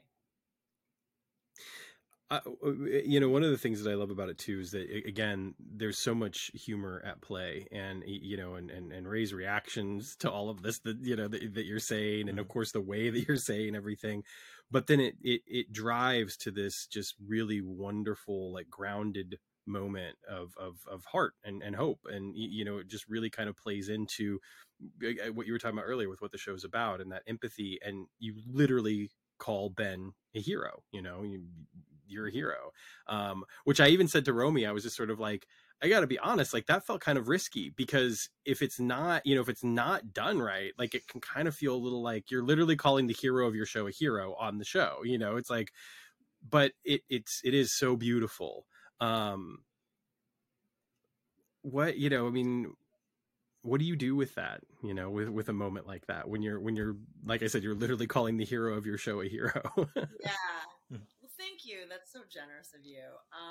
I think it's for me, it was, I never really thought about it that way, honestly. Like sometimes you'll get lines and you don't even realize that like in other hands, this could be, or I'll see that for other people, like other characters, where you're like, ooh, in someone else's hands, this might be a little, and you see that all the time. Sorry, finish your sentence. You like when you have auditions with your actor friends or whatever, and if you are helping somebody or whatever, someone has a certain take on something, and you're like, well, that feels a little soapy, or maybe is this that kind of show? Sure. But I think right, because it could go in any direction. But I think knowing how I feel about Jen, in moments like that, and maybe just some of her tactics and her habits and how she might address how she handles complimenting somebody or giving just the options that maybe she would, what her habits are, right? It doesn't mean that it would always be the same thing, but that for Jen in particular, and in her relationship with Ben, I think at that point they're faced with like a lot of things that seem kind of impossible. So it was a lot of different things. I think for Jen, it was like having this moment of realizing this is the fear, right? This is why she didn't want to come. This is why she didn't want to jump into the leap as a hologram. Right. This is not her thing. Like, Addison can talk him down from somewhere, or Ian might come from a place that is like really beautifully genuine and and sweet and thoughtful, and Jen is just a little bit more of kind of a bull and a like, I don't know, you just kind of you're smart, do the thing, and so, right? So I think that's a moment, right, where she gets confronted by that in herself too, and then as it kind of unfolds, this sort of like all over the place speech, she kind of starts to realize that, right, and get some clarity. And then I think at that point you can play with options, but you can say a line like that and just have it just be the truth, like the way she feels about him in that moment. It doesn't have to be like overly flowery. It's the thing about, listen, I believe in you, like, and that's just I believe in you, and you can do, like, I know you can do this, you can do this, like, just do it, and so when how your character, the emotions behind things and how your character manages their emotions behind things, I think for me it's a lot cleaner place to come from and point of view, and like what my options would be, and then I worry less about slipping into something that maybe I won't be happy with later. Yeah. Here's kind of a weird question going off of that. Do you think Jen has always seen Ben that way, or do you think that that's something that she's only recently discovered after seeing him step into the accelerator, go on these leaps, and change all of these things for the better? Yeah, I think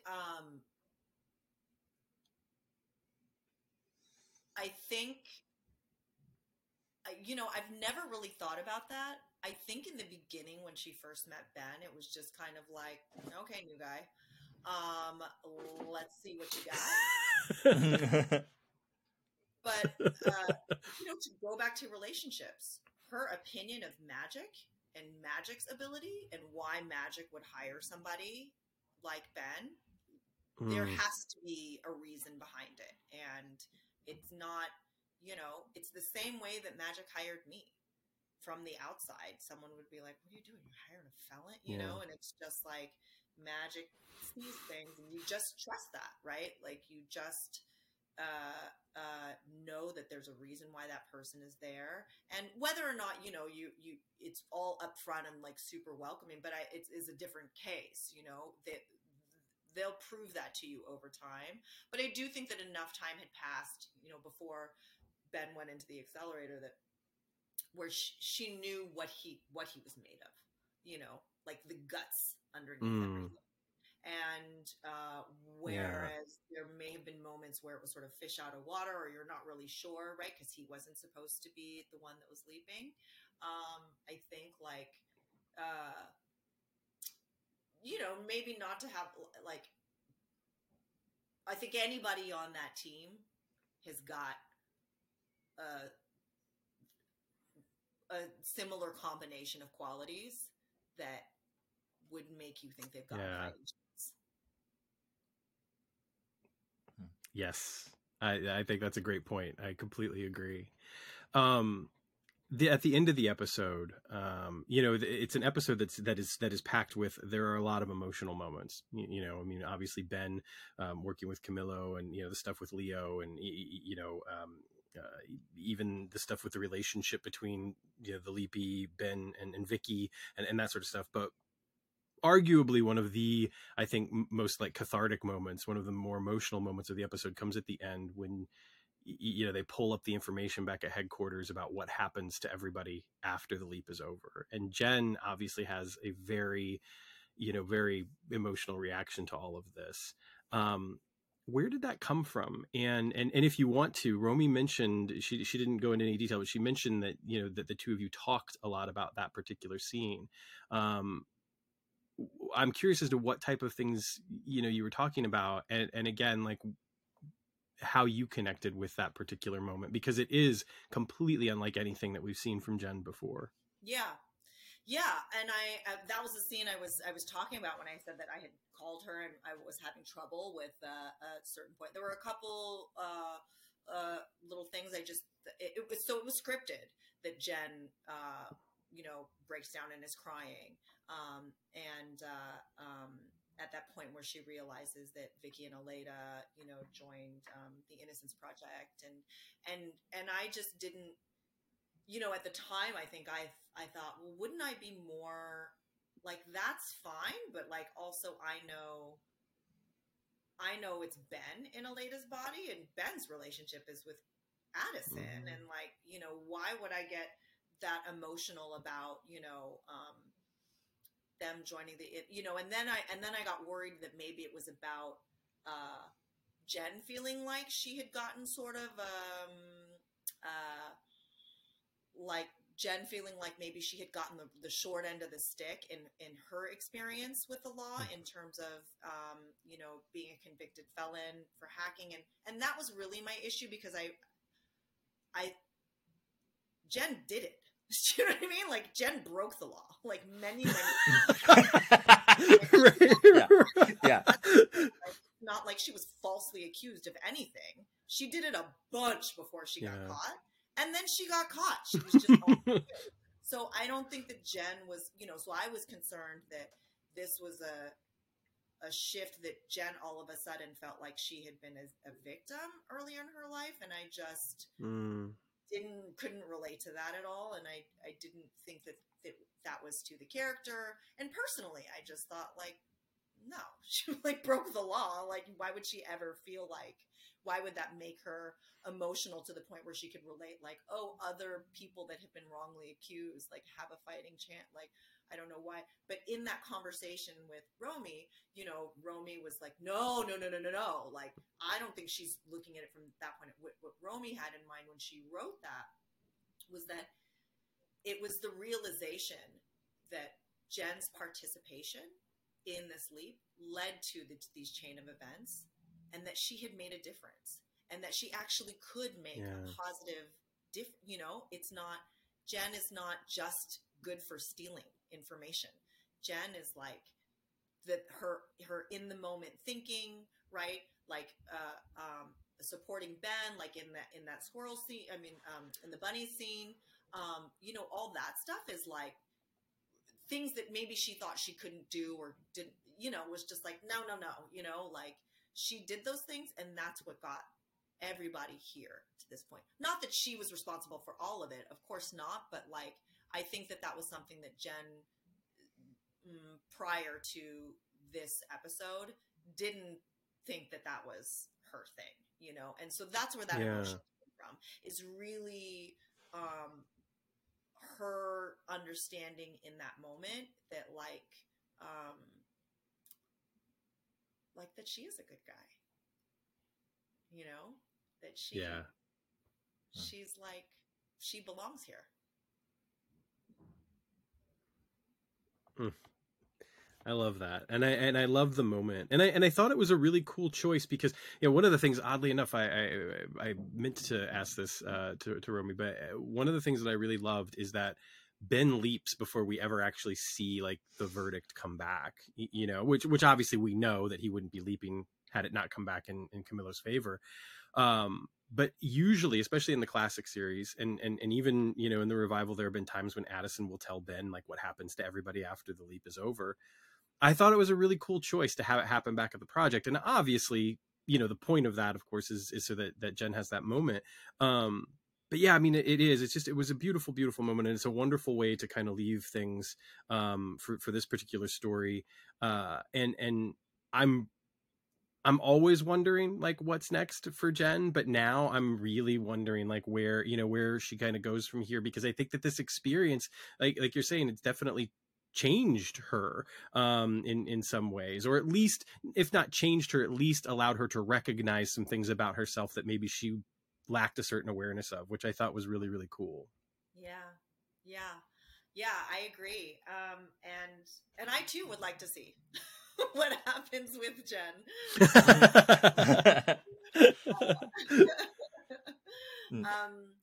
I think so. You know, Go ahead. Oh, I was. No, I was going to shift to another topic. So please finish. Yeah. Sorry. Oh. Okay. I think I was. So I was going. Sorry, I'll just say my thing just in case you want to. I was going to say that to circle back to what you had said in your conversation with Dean about how, you know, their ideas for season 2, they really wanted to play with some things that they hadn't done in the first season. And again, I was like, well, gosh, it sounds like you might know more than I do. I have no clue. I think on the one hand, I'm like, I would like to know these things. I would love to like have these scripts, but this is going to sound super cheesy. I just realized that like part of the adventure for me and for everybody that's a part of this show is like, I don't know what's going to happen. And the same thing is like for Ben and for our characters, we don't know where the season is going. We don't know, you know, the things that we're going to discover about our characters along the way.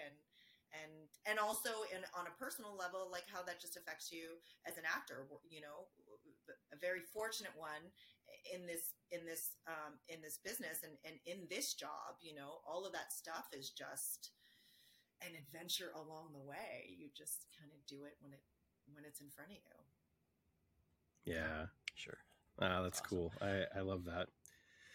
So I was going to shift to another one of Jen's relationships. So I think like starting with fellow travelers, because I think that's when Jen goes to Belize to retrieve Janice. And I think from that episode on, between that and the interrogation scenes, like there are people like in the fandom who want to, you know, put them in kind of a friendship. Like if they had met under different circumstances, they would be friends or at least really good colleagues. But then of course, like you have the scene, I think it's the end of Leap, Die, Repeat, where Jen takes real exception to the fact that magic kind of brings Janice into the core group, at least for that episode. So I'm curious as to like your thoughts on Jen and Janice's relationship and where you think it's going and where you want it to go. Yeah. I personally love Janice and Georgina. I mean, I don't know if you've had a chance to the actor who plays Janice. She's fantastic. Yeah, not yet. Not yet? Oh, I'm sure she not yet. Yeah. Someone had said to me early on, I think it was Shay, who is in our costumes department, said that she was shipping us, which is, I guess, a term that the young people use. Mm-hmm. Totally. Yep. To fantasize about a relationship. Yeah. Like, yeah. That would be great. I would be down for that. Like, I mean, what kind of power couple would that be? As far as Jen and Janice, I think it's a complicated relationship. I think, certainly there's a certain level of admiration for each other. And for two people that, Janice is the level that I can work at, that Jen can work at as a hacker, is, in the top percentile, right, in the world. If you think about it, Janice is functioning in that percentile across multiple things, right? Like multiple categories. Right. So I think if you can't see that or acknowledge that, like, you just don't get who she is. She's a force. And Jen, I think, is, there's something about that perhaps that Jen admires, and Jen being scrappy and like who she is, it doesn't necessarily mean it's like you're not better than me, kind of situation. Yeah. But also Janice bests her a lot, particularly in the beginning of the season. And so I think that there's a little bit of an ego thing kind of going back and forth. I think there's some mutual admiration. And I would also say, I would even go so far as to say that, I don't know that this is from Janice to Jen, but from Jen to Janice, there may be a bit of an underlying thread in her observation of Magic's opinion of Janice. I think Magic is sort of Jen's surrogate father. She's, you could say, closest to him on the team. He trusts her, he sees her, and she really loves him. Like he stepped in when her dad didn't, and she has a lot of loyalty to him. And to see the opinion, for him to favor Janice, of all people, in that circumstance, in that moment when everybody is worried about Ben's life, and decide and take that, I think creates, there's some complications there, I think, in terms of how Jen feels about that, and the standing that she felt like where she was with Magic, and it brings a little instability there. So I think I have no idea if we'll see more of Janice in season 2. I would love to, because again, just Georgina is lovely to work with, and I think we always have fun shooting those scenes. I think when you get Janice and Jen in a room, and and Georgina just is just so smart, and so there's a little of this, like, who's the mouse, who's the snake, or is it, or like, is it like who, and those things can kind of shift at each moment, right? Which is the really fun thing about the dynamic in that relationship. But I hope we see more of it. Yeah. Me too. I mean, one of the things I think that I commented on after after Fellow Travelers is just sort of like, I just want like a road trip spinoff series between Jen and Janice where they just like go around the country, like, raising hell and fixing things along the way. That would be fun. Yeah. Why not?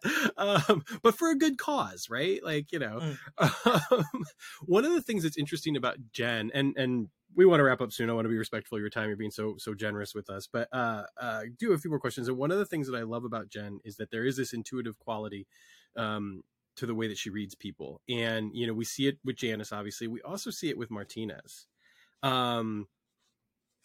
Obviously there's only so much that you can say, certainly at this point in the season. But, Jen pretty flatly says to Magic when they first meet Martinez, like, this is a good guy. Like, this isn't somebody who's lying to us or, bullshitting us at this particular point. what do you think? Like, do you think that Jen could be reading him wrong, or do you think that that's just genuine? Like this guy that we're seeing right now that's not the guy that's gonna like screw everything up in the future or whatever. I would like to say I don't think Jen is reading him wrong. I think when you think about what some of the things that are her strengths, right? Like you said, she's good at reading people. She's good at calling out. When you are raised by someone who is an addict and who could lie to you and what feels like betray you, and then when you grow up kind of like in the world of like sports betting and like on the track, like with the horses, or like around, bookies and pawn shop owners, and it's just a different thing there. You learn to rely on, that sort of sixth sense, or just that intuition of like when you think someone is BSing you or not. I think the bigger thing is that like, my choice is to believe that Jen is right in that moment, but that's present day, and we don't know what happens with Martinez between that time, sure, and the future. That, things that happen in your life, things change people, and so you just don't right know. Absolutely. Yeah.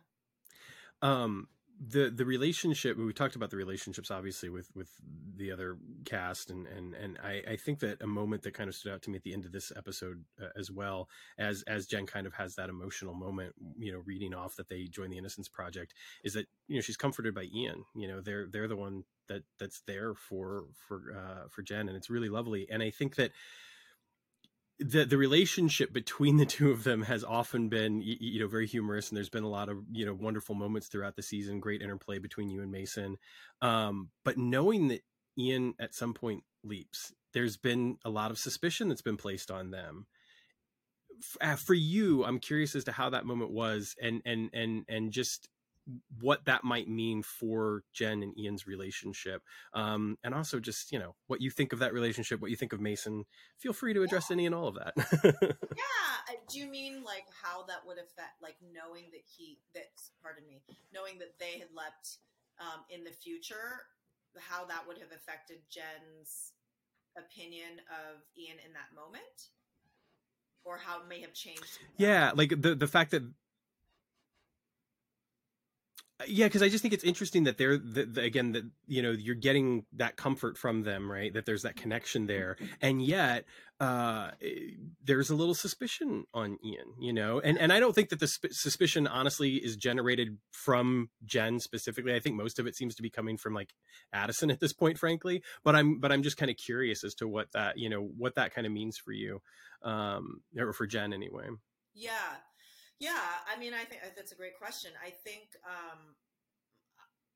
in that moment, like me as an actor, I wasn't thinking about that in that moment, and I would suspect, and I don't think that I don't think that this is the cop-out answer, but I think also in a moment like that, Jen, you would revert back to your base relationship, right? When your nervous system is activated, and you're experiencing all of these things, and you discover this thing about yourself, and your friend is there for you to lean on a little bit. I think because the history of the relationship between Jen and Ian, I sort of see the two of them as like a smarter version of Tweedledee and Tweedledum a little bit, right? For sure. Two in the back, like two rowdy kids, right? If Ben and Addison are like, sort of like the golden children, straight A, like achievers, like, just hit every bullseye, Ian and Jen might just be in the back, like, whatever, like having commentary about it, like, a little bit sorry pants about it. And so I think,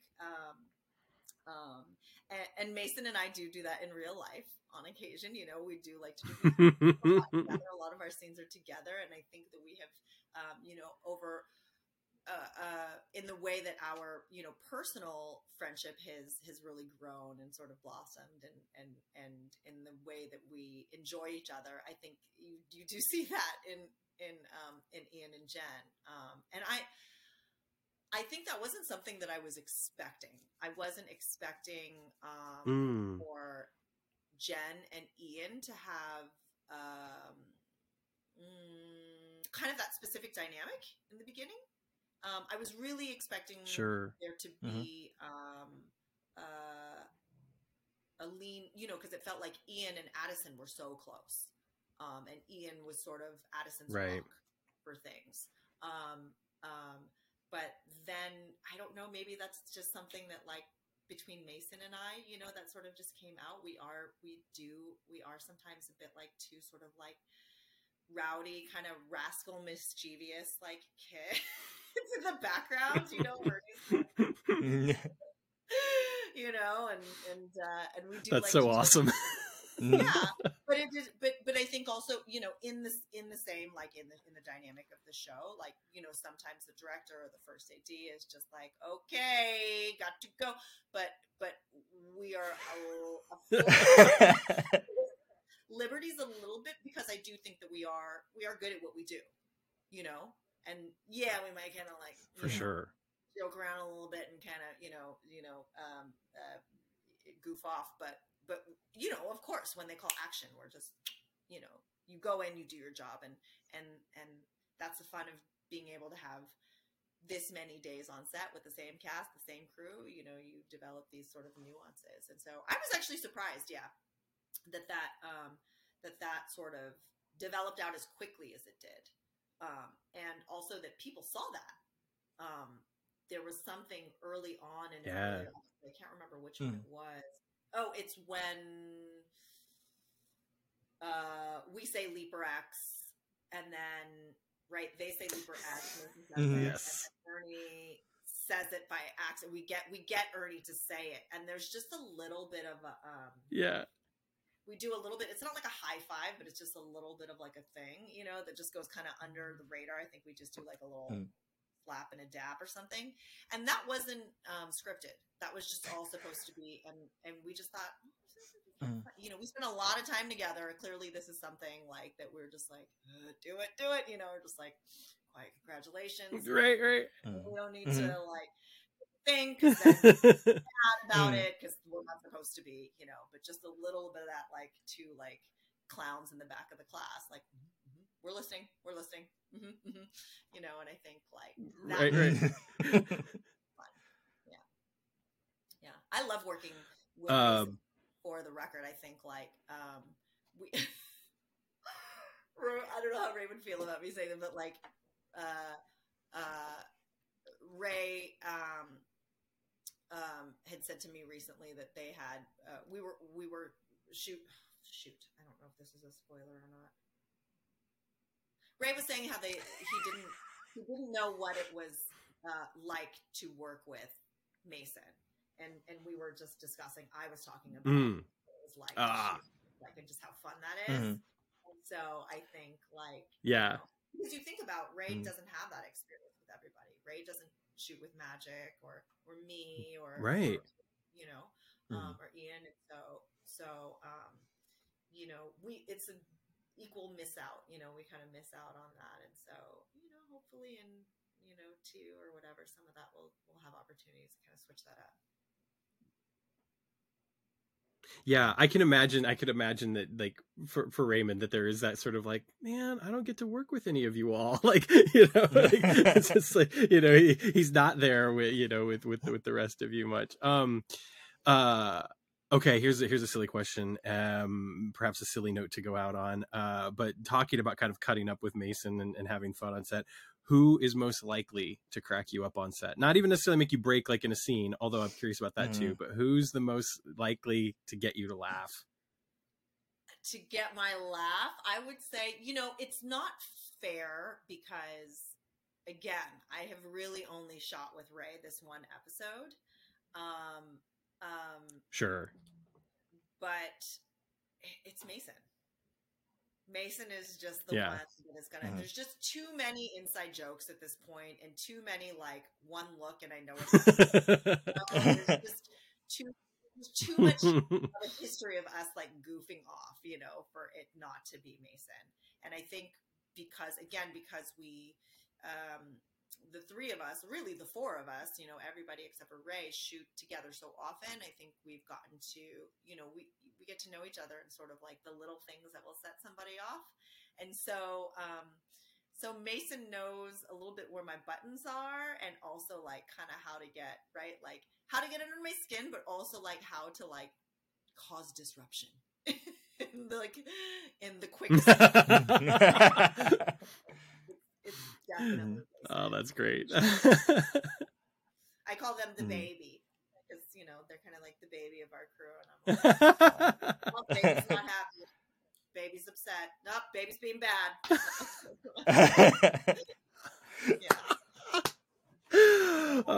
This is the thing that we need to have on the Peacock Extras. Yeah. Right. Yeah, exactly. I said this is the thing that we need on the Peacock Extras. Like they give all the extra stuff for all the things that we need for like the Peacock Extras that they give. They give so much stuff for the Office fans. Like this is the stuff that we need for Quantum Leap fans. Right. You should do it. You should just pitch to Peacock and be like, listen, hey, I'd be happy to put us on the payroll, NBC. Put us well. Yeah. Right? You need a PTSD audience engagement. It would be hilarious. Yeah. Mason and I did a little. I would be. Well, it would be awesome. Yeah. E did like a little. We had some press on set the other day, just doing quick interviews in between setups, and they made the mistake of putting me and Mason together for one. They wanted to interview us together, and I don't know. I mean, it was like after lunch. I was loopy. I was probably like on my third coffee. I was like, I don't even know. Like they were probably like, is she drunk? What's going on? And it's just like Willie during the interview and was just like, I don't know. I'm just here hanging out. It can be. I enjoy it so much now. Sometimes we can be a little bit. We can kind of throw things off the rails. So sorry. But yes, that's why we need those extras, because I think it's fun. Yeah.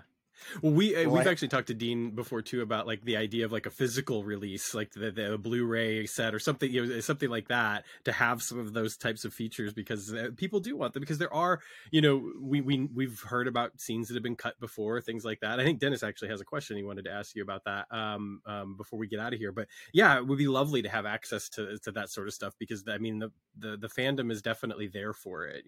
They would love to see more of that, and I think we've been so fortunate enough to get glimpses as to the cohesiveness, to the comfortability, to that spirit of collaboration that takes place, not just between the cast, but as you mentioned earlier, writers, producers, directors, costumers, editors, everybody. There just seems to be such genuine good feelings, and it's inspiring to see. It really is, just from the outside looking in. Like it's really wonderful, because there are times when you love a show and you love so much about it, and and then there's you hear about this thing or that thing or whatever, and it's just really nice to kind of just be like, no, this is good vibes, and I like it. Yeah, I think we're all really fortunate. Oh, so the question that Sam alluded to, I was going to ask. Mm-hmm. Sorry, go ahead. Sorry, it's the lag. Oh, so the question I was going to ask, are there any moments? No, it's all good.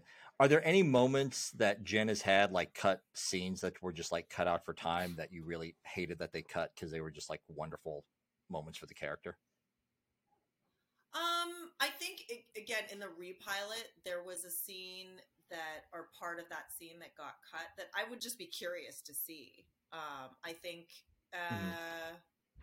it felt really good when we shot it. It was funny. It was one of those ones where it was like they're doing your coverage and the people that you're talking to are like breaking, and you're like, this is not help me stay on task, and they're like, it's not our, just not to like pat myself on the back too much, but I would be curious to see that one just because it felt so good. But in general, like you say, I think I can only think of one other scene off the top of my head that I've shot that didn't end up. Maybe they'll edit things a little tighter or cut, sections of it out. But as far as whole scenes, I can really only think of one other time where that happened. And I know that it's always just because there's hopefully like just too much good stuff to choose from. So, Sure. but I think, like, again, at the risk of sounding cheesy, like, just doing it, just the satisfaction of like working that material, prepping it, being ready for it, shooting it feeling so good, and it being fun, and knowing that it's like that it got shot, it got made, like it's like I'm good with that, I think, and we have so many awesome. other opportunities to kind of strut our stuff. Yeah. Fantastic. Yeah. That's lovely. Well, Dean told me to ask you about poker chips, but I'm not going to do that. And instead, I will say thank you so much. You've been so kind, so generous with your time. This has been a blast, and I sincerely hope we get the chance to do it again sometime. Likewise. I mean, it was such a pleasure. Thank you for having me. It was really fun. I really enjoyed it. I would love to. Thank you so much for being here. Yeah. Awesome. All right. Well, Nanrissa, take care. And the episode, of course, Ben's Song for the Defense. It's a great showcase for Jen. We hope everyone enjoys it as much as we did. I think it's genuinely one of my favorite episodes of the season, in no small part due to getting more Jen in our lives. So thank you so much, and we'll talk to you later. All right. Thanks. What a good time. I know, so much fun. Romy was just fantastic. Enjoyed hearing about her process, her thoughts on the show overall, getting, a window into some of those moments, in particular, the idea of like how Magic would have reacted to the betting, the Marty McFly Sports Almanac moment. I thought was wonderful. But she's just so, speaking with passionate, intelligent people is such a joy, quite frankly. I mean it. It's clear these are very smart people. It's kind of like what Dean said in the SOS interview last week about when people don't think that they're thinking about these things, it's like, of course, like we're approaching this from every angle, and it's clear that they are, because again, these are very smart, talented, hardworking, passionate people that love this show, that love what they do, and it comes across, in Romy talking about the episode and the writing of the episode. I can't wait to see her next episode, which obviously we're gonna have to wait some time for. That'll be season 2, but that'll be super exciting. And yeah, just really cool. And then Nanrissa, just what a great energy, what a great vibe, what a great conversation. It was so fun to talk to her, and it was so fun to learn about her process, about the way that she views the show and the way that she views the character of Jen. And I just loved the down-to-earth nature of talking about those moments that might have been challenging for her, or those moments that, she second-guessed herself on maybe. And it reminded me a lot too of like what Caitlin talked about. And I think it's important for viewers to take note of, like, early on when a show is first starting out, and sometimes we make these criticisms of like early episodes of a show. It's just sort of like, y'all, they're still learning, these characters, and not just the actors, the writers, the producers, they're all still learning who these people are and how they interact. And it's just amazing to see that grow and to see that, evolve over time. And obviously we've gotten to see Jen in particular just become, a huge, fan favorite character that people love. And I think that that's just a testament to the show, that when I say, Jen's a fan favorite, immediately I'm like, well, yeah, but everybody loves Ben, and people love Addison, and people love Magic, and of course, everybody loves Ian. So it's like, it's just a case where the cast just clicks, and they've done such a wonderful job telling these character stories, and growing as the show has gone on, that you can't help but be engaged and love them, and I do, and it was just such a joy to get to talk to her and learn about things from her perspective. Absolutely, and the benefit of recording all of this, I haven't heard Romy's interview yet, but I'm really looking forward to hearing that and the thoughts on Magic. I just had the thought. Yeah. Like I don't know. I want now in my head canon. I want this thing of like Magic's reaction to the Sports Almanac is that he wouldn't get that reference. He wouldn't get Back to the Future because after having been leapt into, until he figured out what Project Quantum Leap was, he always had this weird fucking aversion to time travel movies and TV shows. He just couldn't figure out why. And that's why all the time travel, timey-wimey stuff makes his head hurt. It just goes. There's my. I love it. Not that he's not smart enough for it. It's just that he just doesn't want to deal with it because of his own personal experience. Anyway, well, my new headcanon is that Jen recently went out and rented the Back to the Future trilogy and watched it, and that's why we're getting so many Back to the Future references from Jen over the past few episodes. Because during Leap Die Repeat, when she was sort of like, I don't get any of this, she was like, I gotta learn more about time travel. So she just ran out and was like, all right, so Back to the Future, here we go.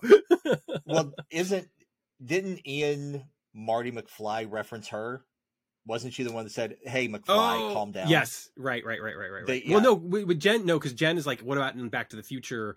You know, with the disappearing thing. Like, she references the picture, and then Ian is like, calm down, McFly. Yeah, so it's calm like a joint reference. Yeah, maybe they had a watch party. Maybe they all got together over at Addison and Ben's place, and instead of watching The Real Housewives, they watched Back to the Future, back to back. All three of them, one epic viewing party. I want to be at that viewing party.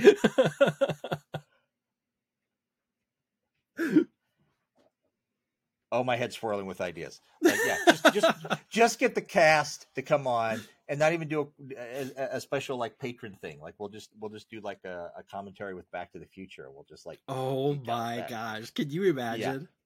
No one would listen to that. Listen to that. Everybody would listen to that. Are you kidding me? All right. Yeah. We should get the hell out of here. Look, yes, awesome episode, awesome interviews. Yeah. So lucky. Fantastic. Love that we get to do this. Love that we get to share it with everyone who's listening. Still listening after all this time. Thank you all so much. Dennis, anything else from you before we leap out of here? No, that's it. All right. Love y'all.